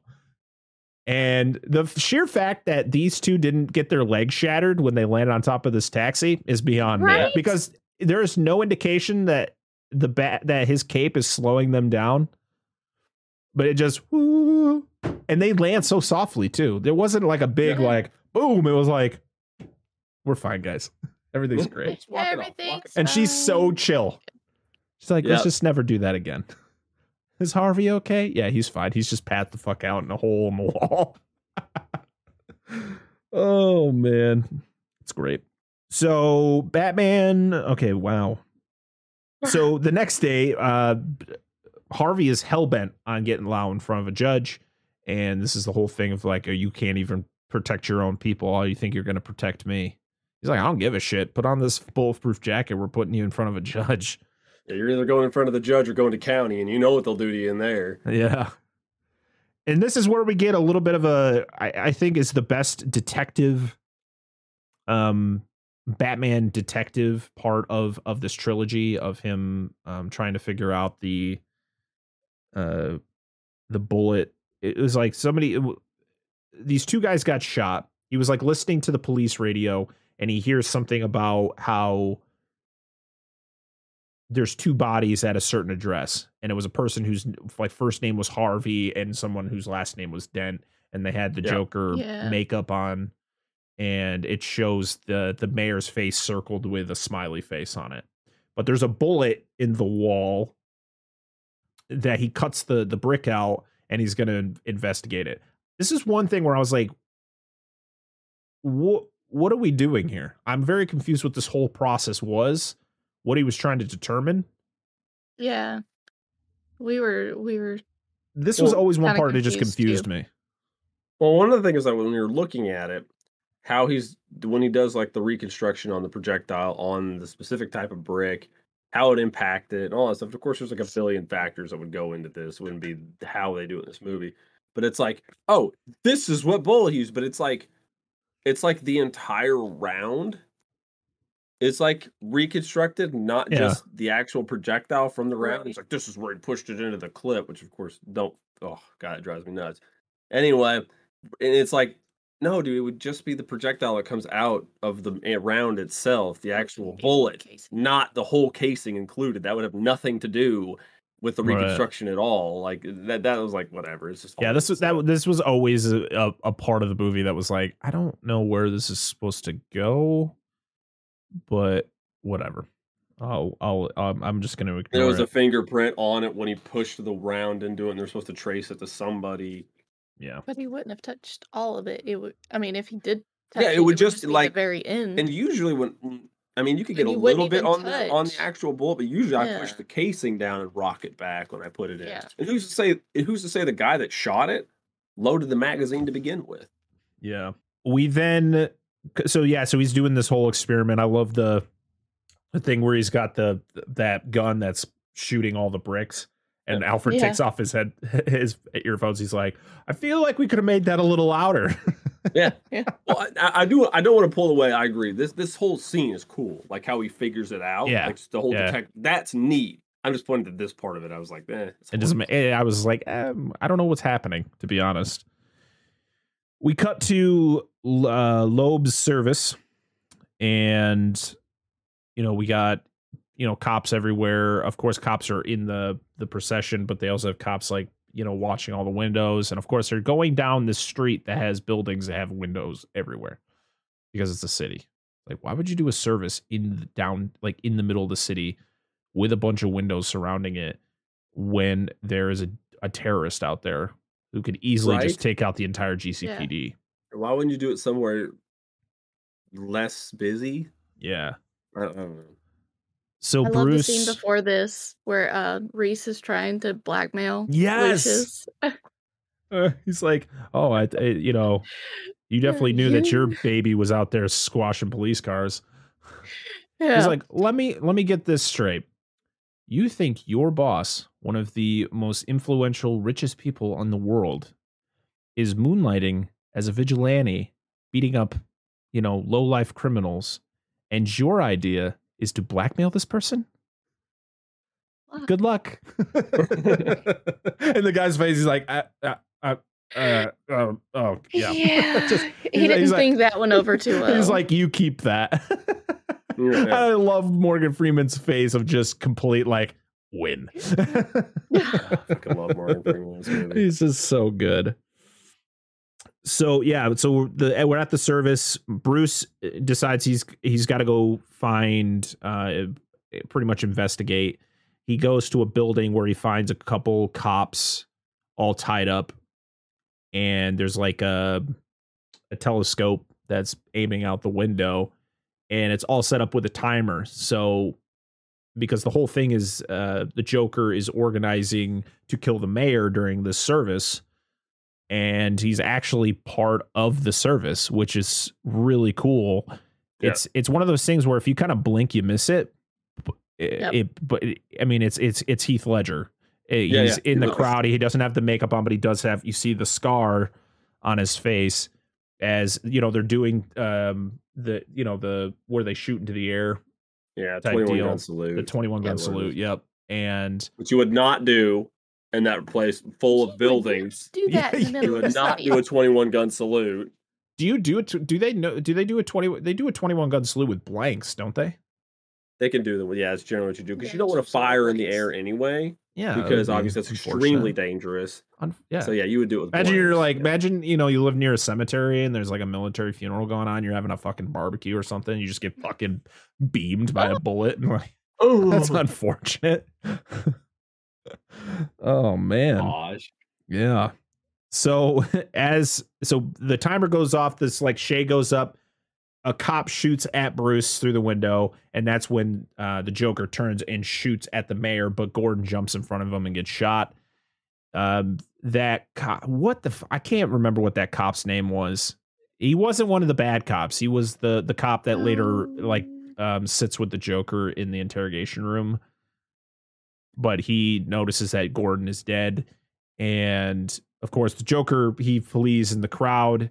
And there was another guy, Polka Dot Man. Yes. Polka Dot Man from the Suicide Squad. And he was an Ant-Man. Yep.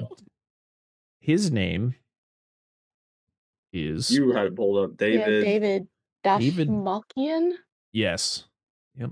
There you go. He's from Kansas. That is not. Hell yeah. West Boys represent. That is not a Kansas name. Sorry. No, it's not. So during all the chaos, Harvey finds this guy in the back of an ambulance, and he's got a badge that says Rachel Dawes on it. Yeah. And so he decides he's going to take the ambulance and go somewhere real personal to talk to this guy. And so Bruce thinks him and Rachel are going to be together. And Dent says, or no, wait, what the hell is going on here? What happened to my notes? Just exploded. There's too much excitement happening. I'm trying to think of like what happened. So he takes the ambulance away, and then it cuts to something else. I think, doesn't Batman meet with, is this where he goes to the nightclub and talks with Maroni? He beats up all the people at the nightclub and takes Maroni. So. I love it where the woman's like, he's like, can we go somewhere where we can, hear each other? And he's like, why in the world would you think I want to hear you talk? Yeah. It's so good. I was like, oh. So he takes him up, and Maroni's like, if you're going to threaten somebody, at least, be somewhere higher. This fall ain't going to kill me. He's like, I hope not. And he tosses him off, and it kind of just breaks his leg. And then sound. Where is he? Yes. He's like this joke. He doesn't have there's no you can't control him. He's like, well, you're the one who let him off the leash. Yep. And then this is where. Oh, sorry. Go ahead. Oh no, keep going. No, you're gonna build to what I think I'm gonna say. So then it then cuts back to Harvey talking to the guy, and he talks about the whole thing with Chance, where he, he's like, we're gonna play a game. Heads. Heads you die pretty much, and tails, or it's heads you live, tails you die pretty much. And he flips the coin once, and it's heads. And the guy's all like relieved, and he's like, how about we do it again? And then he flips the coin, and Batman catches, and he's like, you're going to leave a guy's life to chance? He's like, not exactly. Because you don't know what the coin is. Mm-hmm. Bruce. So yeah, this is when, so Bruce decides that he is going to tell everybody he's Batman. And Harvey's like, you can't do that. Like, people respect, people need you around. And if you tell them that you're Batman, then it's all going to come crumbling down. Bruce meets up with Rachel, who's been kind of hiding out at his penthouse because Harvey had called her earlier to pretty much be like, your life's in danger. You need to hide somewhere. And this is the whole thing where he's like, we could be together now because I'm going to step away from being Batman. And she's like, okay. The next day the next day they have a press conference where Harvey is talking, about everything that's going on. Everybody's like, it's so bad here. And he's like, yep, you're right. You're right about everything. And then he tells the guys to arrest the Batman. And Bruce is about to go up, and then Harvey steps to the side and says, I'm the Batman. And everybody's like, what? Yeah. And Bruce is like, oh, okay. Well. And then Rachel gets so mad. Yeah. So unnecessarily mad. Like, Rachel, I thought you were smarter than this. Yeah. And I think she's talking to Alfred about it, correct? Yeah. Yeah. Yeah. Why would he do this? Why would he allow him to take the fall? And then he's, Alfred's trying to pretty much explain to her, like, maybe there's a plan behind this. And she's like, he's a coward. Goodbye, Alfred. And you're like, you're a smarter character than this, Rachel. Like, stop being so stupid. Isn't that where she gives him the note? Yes. Or is that later? Yes. Okay. Yeah. And he's like, how am I supposed to know what's in it? He's like, well, it's not sealed. They go, Rachel meets up with Harvey as he's getting processed, and he's going to be put into a convoy. And this is where you find out that Harvey has a 2-headed coin. So literally, he doesn't play anything to chance. He makes his own luck, as he says.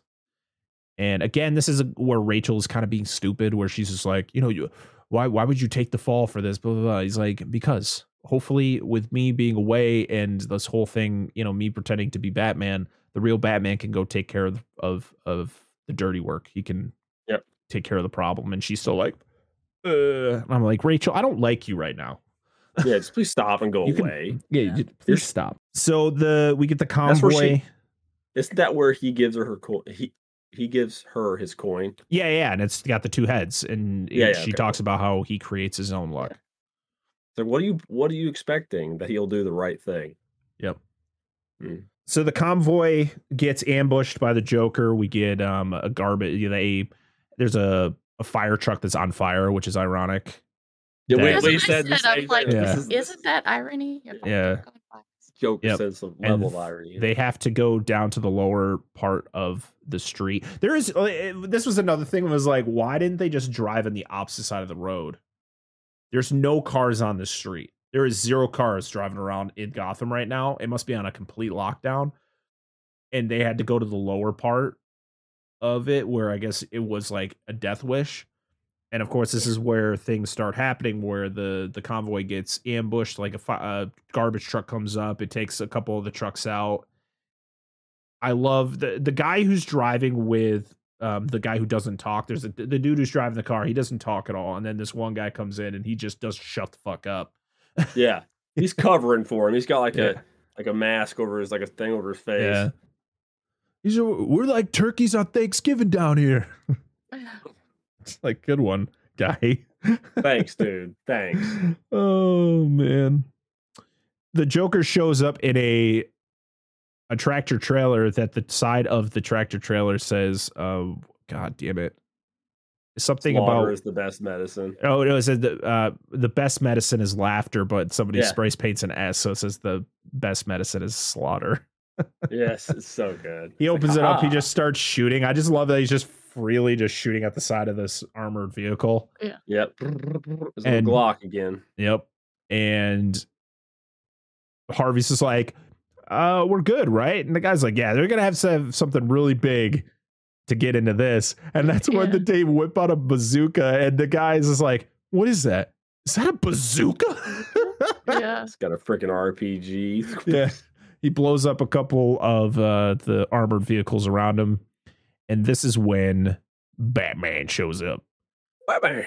With the tumbler, and he just completely kills that guy in the garbage truck. That man is dead. Oh God, yeah. I don't kill people. My tumbler does. That's right. Yeah. That's right. So he just it's like when he says earlier, "I'll crush every bone in your body." Or no, that's coming up. It's like, "I'll crush every bone in your body," and it's like, you probably die from that. Yeah. But that's neither here nor there. We're just gonna leave you here. If you die, you die. Walk that shit off. You'll be so fine. Good. So he turns around, he starts chasing him, and the Joker loads up another round into the RPG, and the tumbler jumps. Does it have a boost that it can just literally jump a car without actually being like hitting the car for the boost? Well, I mean, it does have mention in the first movie where it's got like the throttle, but yeah, like it would almost have to ramp off the car, but it doesn't touch it. You said no, right? It literally it clears the car. Maybe that's something they added. That's fine, whatever. Something that I don't care about, to be honest. And it gets hit. It gets hit by the RPG, and it destroys it. And this was one of those shots where I looked at it and I was like, well, somebody did not look at these shots really well, because nothing was fluent. So when it shows it crashing from one angle, and then like 10 seconds later, it shows it again from a different angle, but before it crashes. So you see the same crash twice. Mm-hmm. And then when it's going to fall after it kind of like it's finishing, one angle, it's going to fall on the roof. And then it turns to a different angle where it falls perfectly on, normal. So whoever edited it did not pay attention very well on the crashing of the tumbler, because it did not flow. So the tumbler is just out of commission. This thing is fucked. Absolutely. And I love that the driver of the tractor trailer truck is dead, and the Joker comes in, he's like, excuse me, I'm driving now. Yeah. Just throws the dude out of there.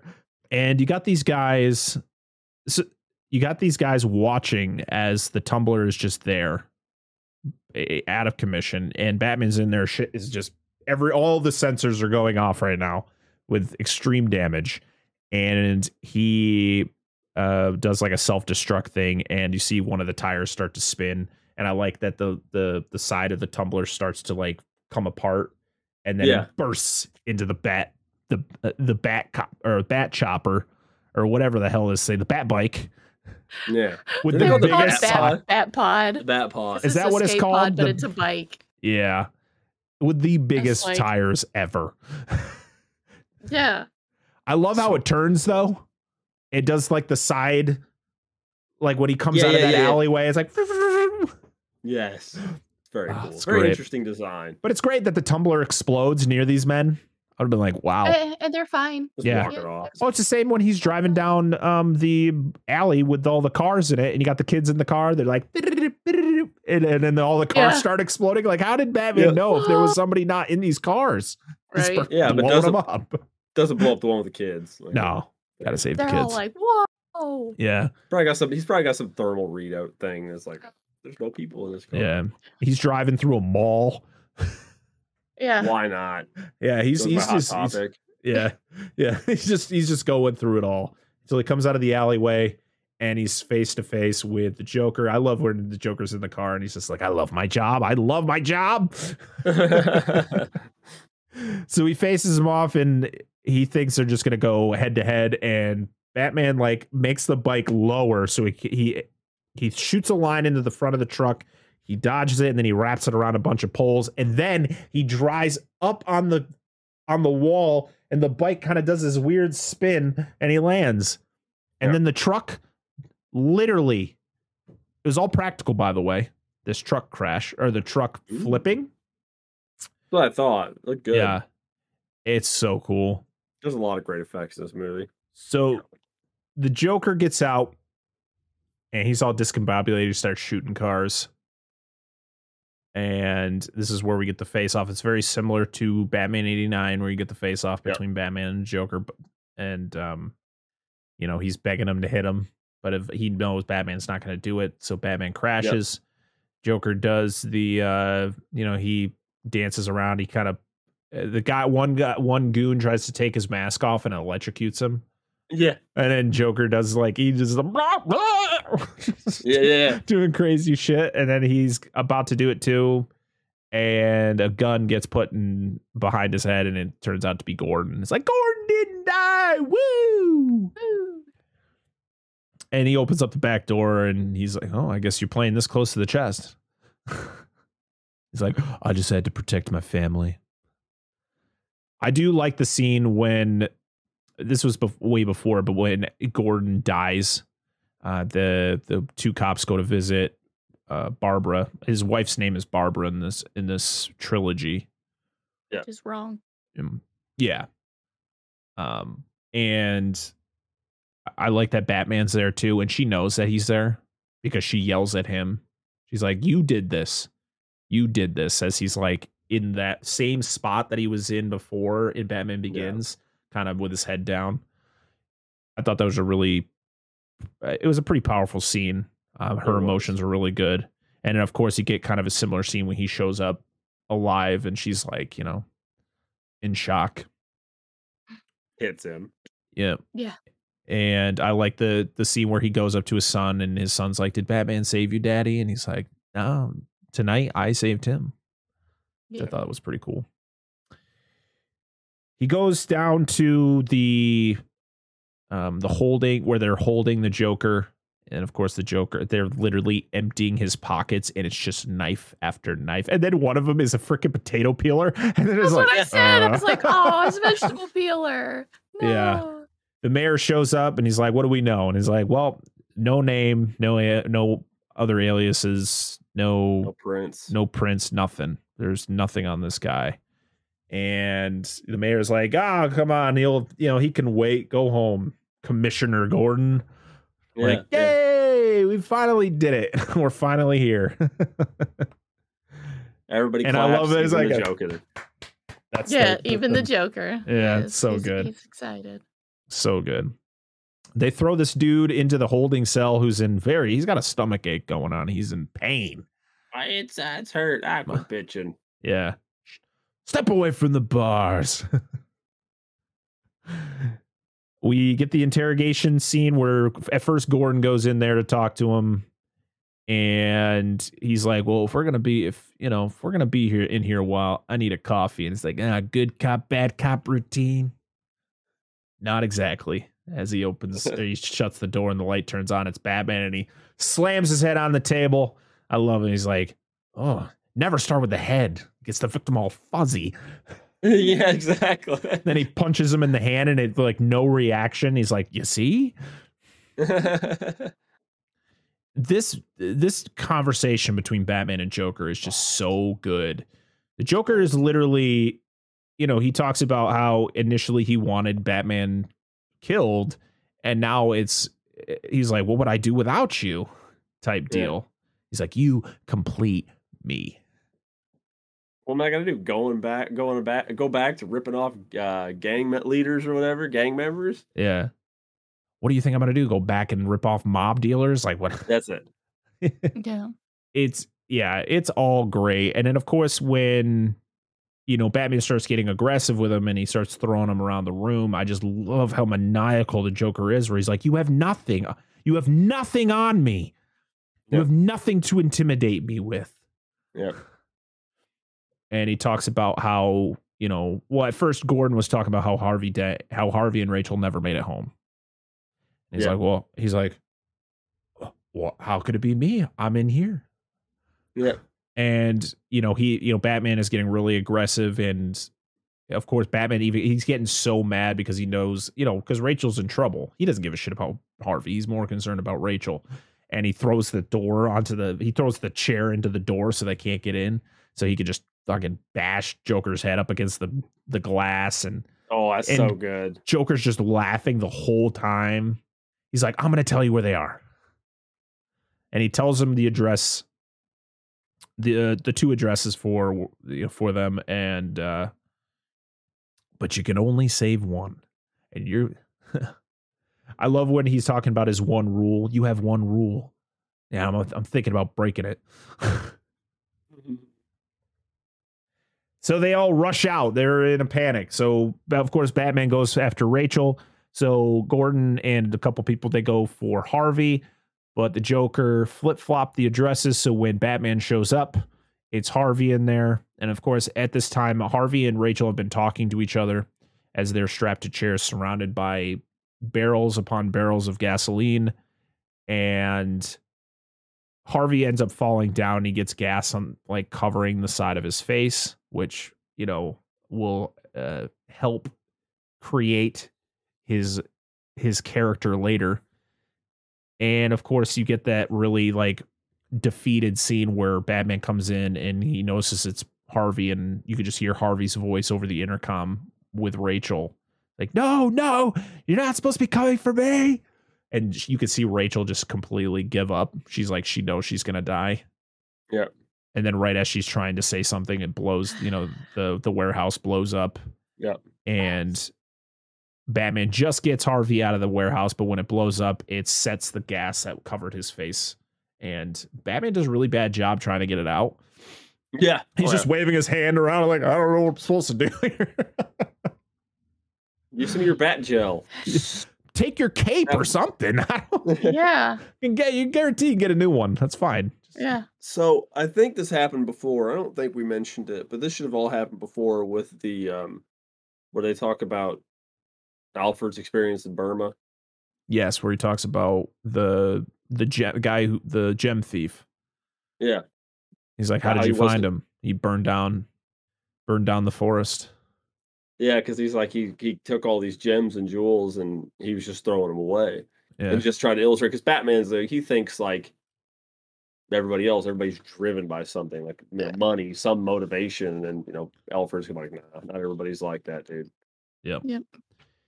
And and this is like some people just want to watch the world burn.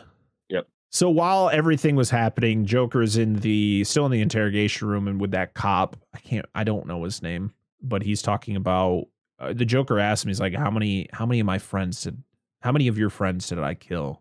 And of course the cop, thinking he's got the upper hand, he's like, I've dealt with punks like you before, and you've killed 6 of my friends, and you just get the like him mouthing the 6. Yeah, I like that. He said something about like I've dealt with your kind before. He's like, there's the punks that are too young and don't know better and need a whooping, and there's ones that have been around and no matter what you do, it's not going to do nothing to them. So I'm not going to give you the satisfaction either way. Yep. And this but is then he says the 6. Yeah, and this is also where we get the story about why Joker likes using knives. Yes. He's like, guns are just too quick. A knife you get it's more intimate, and you get to see and learn things about your victims. He's like, in a way, I knew your friends better than you did. Yeah. And then of course the cop, he's like, he rolls up his sleeve, he's like, I'm going to enjoy this more than you know. And then of course it cuts to the Joker having a piece of the broken glass. Thanks, Batman. You caused this, by the way. Yep. He's got the glass up against the guy's neck, and the guys are like, what do you want? What do you want? He's like, I just want my phone call. Yeah. Yes. So he gets the phone. There's the other cops that are investigating that dude who's had the stomach ache. He like collapsed. So they go in there and they're like, he's got a fucking phone inside his stomach. And the one guy's the EMT there. He's like, he's got a contusion. Yeah. It's more than a contusion, man. It's a literal phone. You did a pretty good job illustrating how gruesome that is without really showing anything too crazy. Yeah. He was sliced from stem to stern. Yeah. Like, So Joker gets a phone. He calls, and it's the phone inside the body, which turns out to be a bomb. It blows up the police station, and Joker escapes. And the whole with police cars. Yeah, I love it where he's hanging out the window and he's kind of just taking in the lovely city air. It's great. Fresh air. And Gordon is, he's like, this was Joker's plan the whole time. He wanted us to lock him up at GCPD. Mm-hmm. And after Joker escapes, he sets Lau free, or he takes Lau. Yep. And we get the scene where they're putting out the fire at the warehouse that Rachel died in. You got Batman finding the coin, which now has the clean side, and then the other side is all scraped up and charred. And I really like this shot too of Batman kind of just standing there in the rubble. Yeah, it's really cool. And then of course, very good. Batman brings the coin to Harvey as Harvey's recovering in the hospital. We then, I think, as Gordon visits Harvey at the hospital, and this is where, he's talking about how he's refusing pain meds, he's refusing skin grafts, and this is where Harvey again asks me, he's like, what was the nickname you guys had for me when I worked in internal affairs? And he's just like, Harvey, don't do this. And this is where he's like, tell me. He's like, Two-Face. He's like, why should I hide who I am? Yeah. You don't get to see it though. Not right away in this scene. You don't get to see his thing. He turns away from the camera. Yeah, because he does turn to Gordon, but it cuts real quick. Yeah. Yeah, and you can see the back of his head. Yeah. I do like a little bit before when he wakes up and he sees the coin on the tray and he picks it up and he sees the clean side. But then he turns it over and sees the charred, scraped up side, and then he starts freaking out. He rips off the bandage he's got on his face. But it cuts all the vocal audio. Yeah, it's all happens silent. It's really good. Yeah, really good scene. Mm-hmm. So we then cut to Reese is on the news. He's going to tell everybody who Batman is. And the Joker is not about this. At first, the Joker meets with the Russian gang leader there, the one with the dogs. And this is where, and he's got Lau tied up on the top of this just massive pile of money. It's Yes. a lot of money. And he sets it on fire. And he's like, I'm just burning my half. Yeah, yeah. It's like, all you care about is money. And then he's like, oh, why don't I just cut you up into little pieces and feed you to your pooches? Then we'll And see who's loyal. Yeah. He then sets the whole thing of money on fire, which I guess would eventually kill Lau since he's on the top of this pile of money. Yeah. And he talks about how it's not about the money, it's about sending a message. So he calls the news network and says, he's like, what fun is it to know now? Like, what fun is it for somebody to spoil the secrets? If Mr. Reese isn't dead in the next 24 hours, I blow up a hospital. Yep. So they have to then go around the city and evacuate all the hospitals. And this is where we get the scene between the Joker and Harvey, where I love that the Joker's dressed up like a nurse. Yes. Oh, God. And Harvey is strapped to the hospital bed for some reason. I don't know why he was strapped, unless the Joker did it. But he reacts to seeing the Joker, and of course the Joker's like, I didn't do any of this. I was locked up in Gordon's station. Like, how could I have done any of this? I just love his reaction. It's like, I'm just a dog. Yeah, hi. And he's like, I'm just a mad dog chasing a car. I don't know what I would do if I caught it. Yeah. Oh, he's so good. And he literally gives him the gun, and he tells him, like, you know, he's pretty much like, pretty much telling him he needs to go seek revenge. And he needs to, you need to eliminate the people who truly killed Rachel. You need to spread a little chaos. And that's when Two-Face is truly born. And the Joker walks out of the hospital. This reaction. So this whole scene. So the scene is, him walking out and everything's blowing up behind him. But then he walks outside and he presses it and nothing happens. Well, it wasn't supposed to happen that way. The pyrotechnics or the explosives they were using, they didn't go off like they should have. So Heath Ledger improvised the scene to look like it was just his device wasn't working right until it just miraculously started going off again. And his general jump was actually like his genuine reaction to like, oh shit. And then he hops in the back of the bus. I do like the little touch of when he, after he walks out of the Two-Face's room, that he uses hand sanitizer. Yeah. Like a lot. Yeah. He's got paint all over his hands. Yeah. That's so good. So Reese, he is trying to get out of there. The cops are there, and he gets shot at a couple times. He's inside the car. There's a cop in the car that has his wife's in the hospital, and and Bruce Wayne's there with his Lamborghini, and he puts the car in front of this truck that was going to smash into the side of this police truck. Yeah. And he's like, that's very noble of you, Mr. Wayne, is it? It's very noble of you to put your car out there. He's like, oh, what, to try to hit the light? Yeah, catch the light. Yeah. Oh, so you weren't trying to protect this car? He's like, why? Who's in there? And then he sees Reese. And he looks back over at him. Yeah. He's like, oh shit. So good. Sending a message. Oh man. So, oh boy.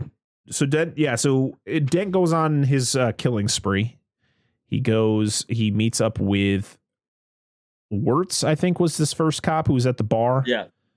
And he goes, yeah, I love what the guy's like, I'm going to go take a piss. And then he walks out, and then he hears like the bell ringing, and he's like, what, do you need somebody to shake it for you? And I love, Harvey takes the shot, and then it starts to drip through his like burnt face, and he like wipes the bone, his chin bone there. Yeah, so it's a lot of infection here. Like this is a very open wound. He would have been hurting. I love the interpretation of Two-Face. It's so good. It's all CG, by the way. There's no makeup. It's just for the sheer fact that it would be so hard with the vision that they had for this. Like it was a burn. So like you can see his teeth, you can see his chin bone there. You can see like his eyeball is fully exposed. Like it's not something you could really make a practical piece and have it look good. And this CG looked really good. But again, it's just like, that's a very exposed eyeball. Like you're supposed to blink. The blinking helps moist it's supposed to keep your eye nice and moist. And that's a really dry eye right there. But Harvey's on full adrenaline here. Like that's what his entire spree is about. So of course he flips his coin. It lands on the bad side. He kills Wirtz. He then shows up in Maroney's car. And he's talking to me. He's like, I had nothing to do with this. He's like, it's your people. He's like, the Joker is it was the Joker. He's like, the Joker's just a wild dog. I need to take the people who let him off his leash. Like, oh shit. And so he flips the coin and it lands fine. And then he flips it again and it's the bad side. And he's like, you're a really lucky man, Maroney. But what about him? Yeah, he's like, not for him though. And he's like, who? As he buckles his seatbelt, is like your driver, and he shoots it, and he just fucking crashes. Oh, it's so good. Fuck. But I love the whole thing with Harvey. Is like, you going home to your wife? He's like, yeah. It's like, what would it be? What would it feel like if you heard your wife, die? It's that thing of him, hearing Rachel pretty much die. That is like, completely put him on this path. Yeah. So good. The Joker puts up a proposition about, what was the whole thing behind what he was planning on doing? Like he was getting people out of the city. Like he was they're going to close all the bridges or whatever. Was he planning on like bombing places? And then he said, if you don't want to play, you're more than welcome to leave. But I feel bad for the subway and tunnel crowd or something like that. Yeah. I don't know, something along those lines. So trying to keep as many people in town as possible, I think. Yeah. So they have people evacuating and they're getting onto these ferries. And the whole thing now was that if these ferry, one ferry has just regular civilians and then the other ferry has all of like the criminals, and people are pissed.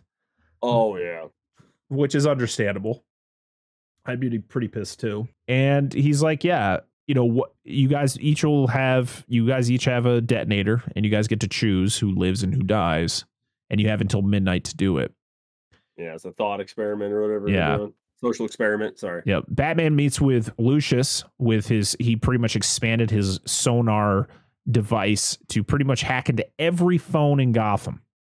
Mm-hmm. And Lucius is like, this is bad. This is wrong, man. I can't. Yeah. I am. After this is over, I'm resigning as CEO.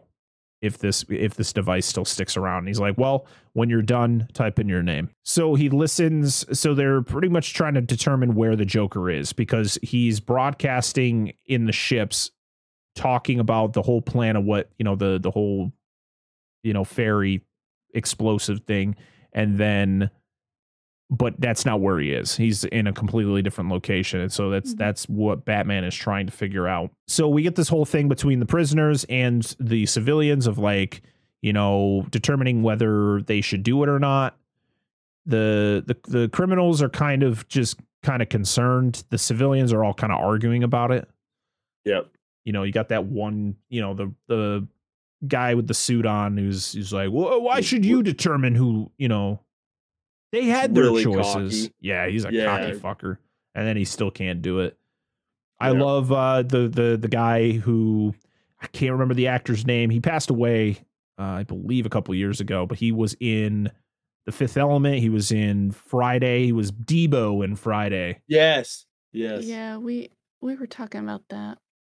Yeah, because he was like the big dude on the prison ship or whatever. Yeah, and he literally takes it and throws it out the window. He's like, I'm gonna do something you guys have failed to do. And so once that happens, everybody on that ship is like, fuck. Yeah, we're gonna die. They finally find where Joker is. He's in like an old construction building. And so they go there. Gordon is with a bunch of people. They find where that there was like a missing bus full of like patients from the hospital. Yeah. And so there's hostages in this building. They got the people with the clown masks on and guns, and then you got people all tied up. But it's all a ploy. So the Joker's plan was he had the actual cronies as the people pretending to be the hostages, and then the hostages themselves were tied up and just had the Joker masks on with the gun to look like they were the hostage takers. Yeah, they were taped to their hands and stuff. Yeah. The weapons were. Batman and Gordon kind of go at it because Gordon's like, no, we just need to go in there and take care of this. And Batman's like, no, let me take care of it. And Gordon's like, fuck you, come back, right. I'll shoot you. And then he doesn't shoot him. And I just love that Batman is kind of saving everybody, but also he's taking out the cronies, but he's also trying to take out all of the SWAT guys without hurting them. He's like strapping them all to zip lines. You got there's like 5 of them hanging off the side of this building at one point. Yeah, I say except for the part where they smash into the side of the building. We'll yeah, they're fine. They got helmets on. Yeah, totally fine. They got helmets on. They might have a cracked rib or two. It's fine. They're not dead. That's the important part. Yeah. So yeah, he goes through and he takes care of everything. He determines that the hostage takers are the doctors, and the ones in the Joker masks are the actual hostages. He gets all the way to the top or right before he gets to the top with the Joker, Harvey gets a call, or Gordon gets a call from Harvey. Actually, at first it was Ramirez calls his wife to tell him that she needs to go somewhere because that's where Gordon, she gave her an address. It's the same address that Rachel died at. And they go there. He gets a call from Harvey pretty much saying he's got his family. And then Batman and Joker confront each other, and Joker has the upper hand the whole time. He gets attacked by dogs. Yeah, he gets more dogs. Yeah, it's the same dogs. It's the same dogs from before. Yeah. He gets attacked by the dogs. He throws one down an elevator shaft, so one of them's dead. Yeah, and he just sure tosses the other one somewhere. And then he goes after the Joker, but the Joker kind of comes at him as he's being attacked by the dogs. He hits him with the lead pipe. Yes. And it fucks with his sonar thing. And so as he's trying to figure that out, the Joker attacks him again, knocks him down, and then pins him underneath like a railing. And yeah, that's where we get you're just in time for the show. And then he's like, here we go. And then nothing happens. Yeah. He's like, can't rely on anyone. Always have to do things yourself. Yep. So he takes out the detonator, and right before he's about to turn it on, he's like, you want to know how I got these scars? And Batman goes, well, I know how you got these, and shoots his freaking, the gauntlets. They come out and they attack. They hit the Joker. Batman grabs him and throws him over the edge. And you kind of get something very similar to the way Batman 89 ends, but instead Batman shoots his grappler on him and pulls him up. And they have, we get our last Joker monologue where he talks about how he corrupted Harvey. In order to, he won. The Joker wins in the end. Even though he gets captured, because he corrupted the White Knight of Gotham, the one person that was going to save Gotham from being the cesspool that it is. And and you get that really maniacal laugh at the end, which is just great. It's such a great ending to the Joker in this movie. I'm glad they didn't kill him. Yes, I think they didn't kill him because there was a plan for him in future movies, but unfortunately, with the death of Heath Ledger, it just, they just paid their respect and just left the Joker out of the next film. I guess the best way of doing it. So yeah. We then cut to this to the burned down warehouse where Harvey has his Gordon's family. Gordon shows up, he gets knocked down, and he pretty much, states is like, have you ever had to listen to the person you love the most die? And he's like, well, today you are going to. And he goes through each of his family members until he really reacts to his son. He's like, winner. Yeah. And Harvey's speech in this too is really good because he's talking about, he's just like, lie like I lied. Tell your son everything is going to be okay. And it's just so powerful because Gordon's like, son, it's going to be okay, son. It's going to be okay. And that's when you get, he's going to shoot him. Or first Batman shows up. He tries to make peace with it and he starts flipping for everybody. He flips for Batman. It's on the bad side. He shoots Batman. He does it again for himself. He's fine. And then he was going to go get his son. And right as he flips it, Batman tackles him off, kills him, saves the kid. He falls. Gordon goes down and they have their little speech about how, Batman pretty much is like, everything that Harvey did, I did. You tell everybody I did everything so that Harvey's image is still intact. He's still the White Knight. And everything that he did before this won't be nullified. And Batman runs. And you get the really weird speech. I'm not really a fan of this final part with Gordon just kind of naming off things that Batman is. Yeah. He's he's the harbor. It was all weird. He's like, Daddy, why is he running? Because he's not the hero we need. He's the hero we deserve. It's kind of cool when you think about it. Yeah. No, like then that's what he says. And then he calls him the Dark Knight, and then it ends. Yeah. Yeah, because he's the fall guy. He has to take the fall for us, save our city. So. Yep. And that's it. As Batman rides away in his Batpod, it cuts to black, and that is the end of The Dark Knight. God, this movie's so goddamn good. Isn't it? Yeah, Listen, like we said before, this movie has some, flaws when it comes to certain shots, but it's one of those things where you kind of ignore it because of how good the story is and how good the performances are from the actors in the movie. I feel it's very minor. Any issues are very, very minor. Very minor. Next week, we will be finishing. No. Stop here. We're good. Yeah. No, just kidding. Go ahead. Show over. We're done. Never is never. Yeah. Next week, we are finishing the Dark Knight trilogy with the 2012 The Dark Knight Rises.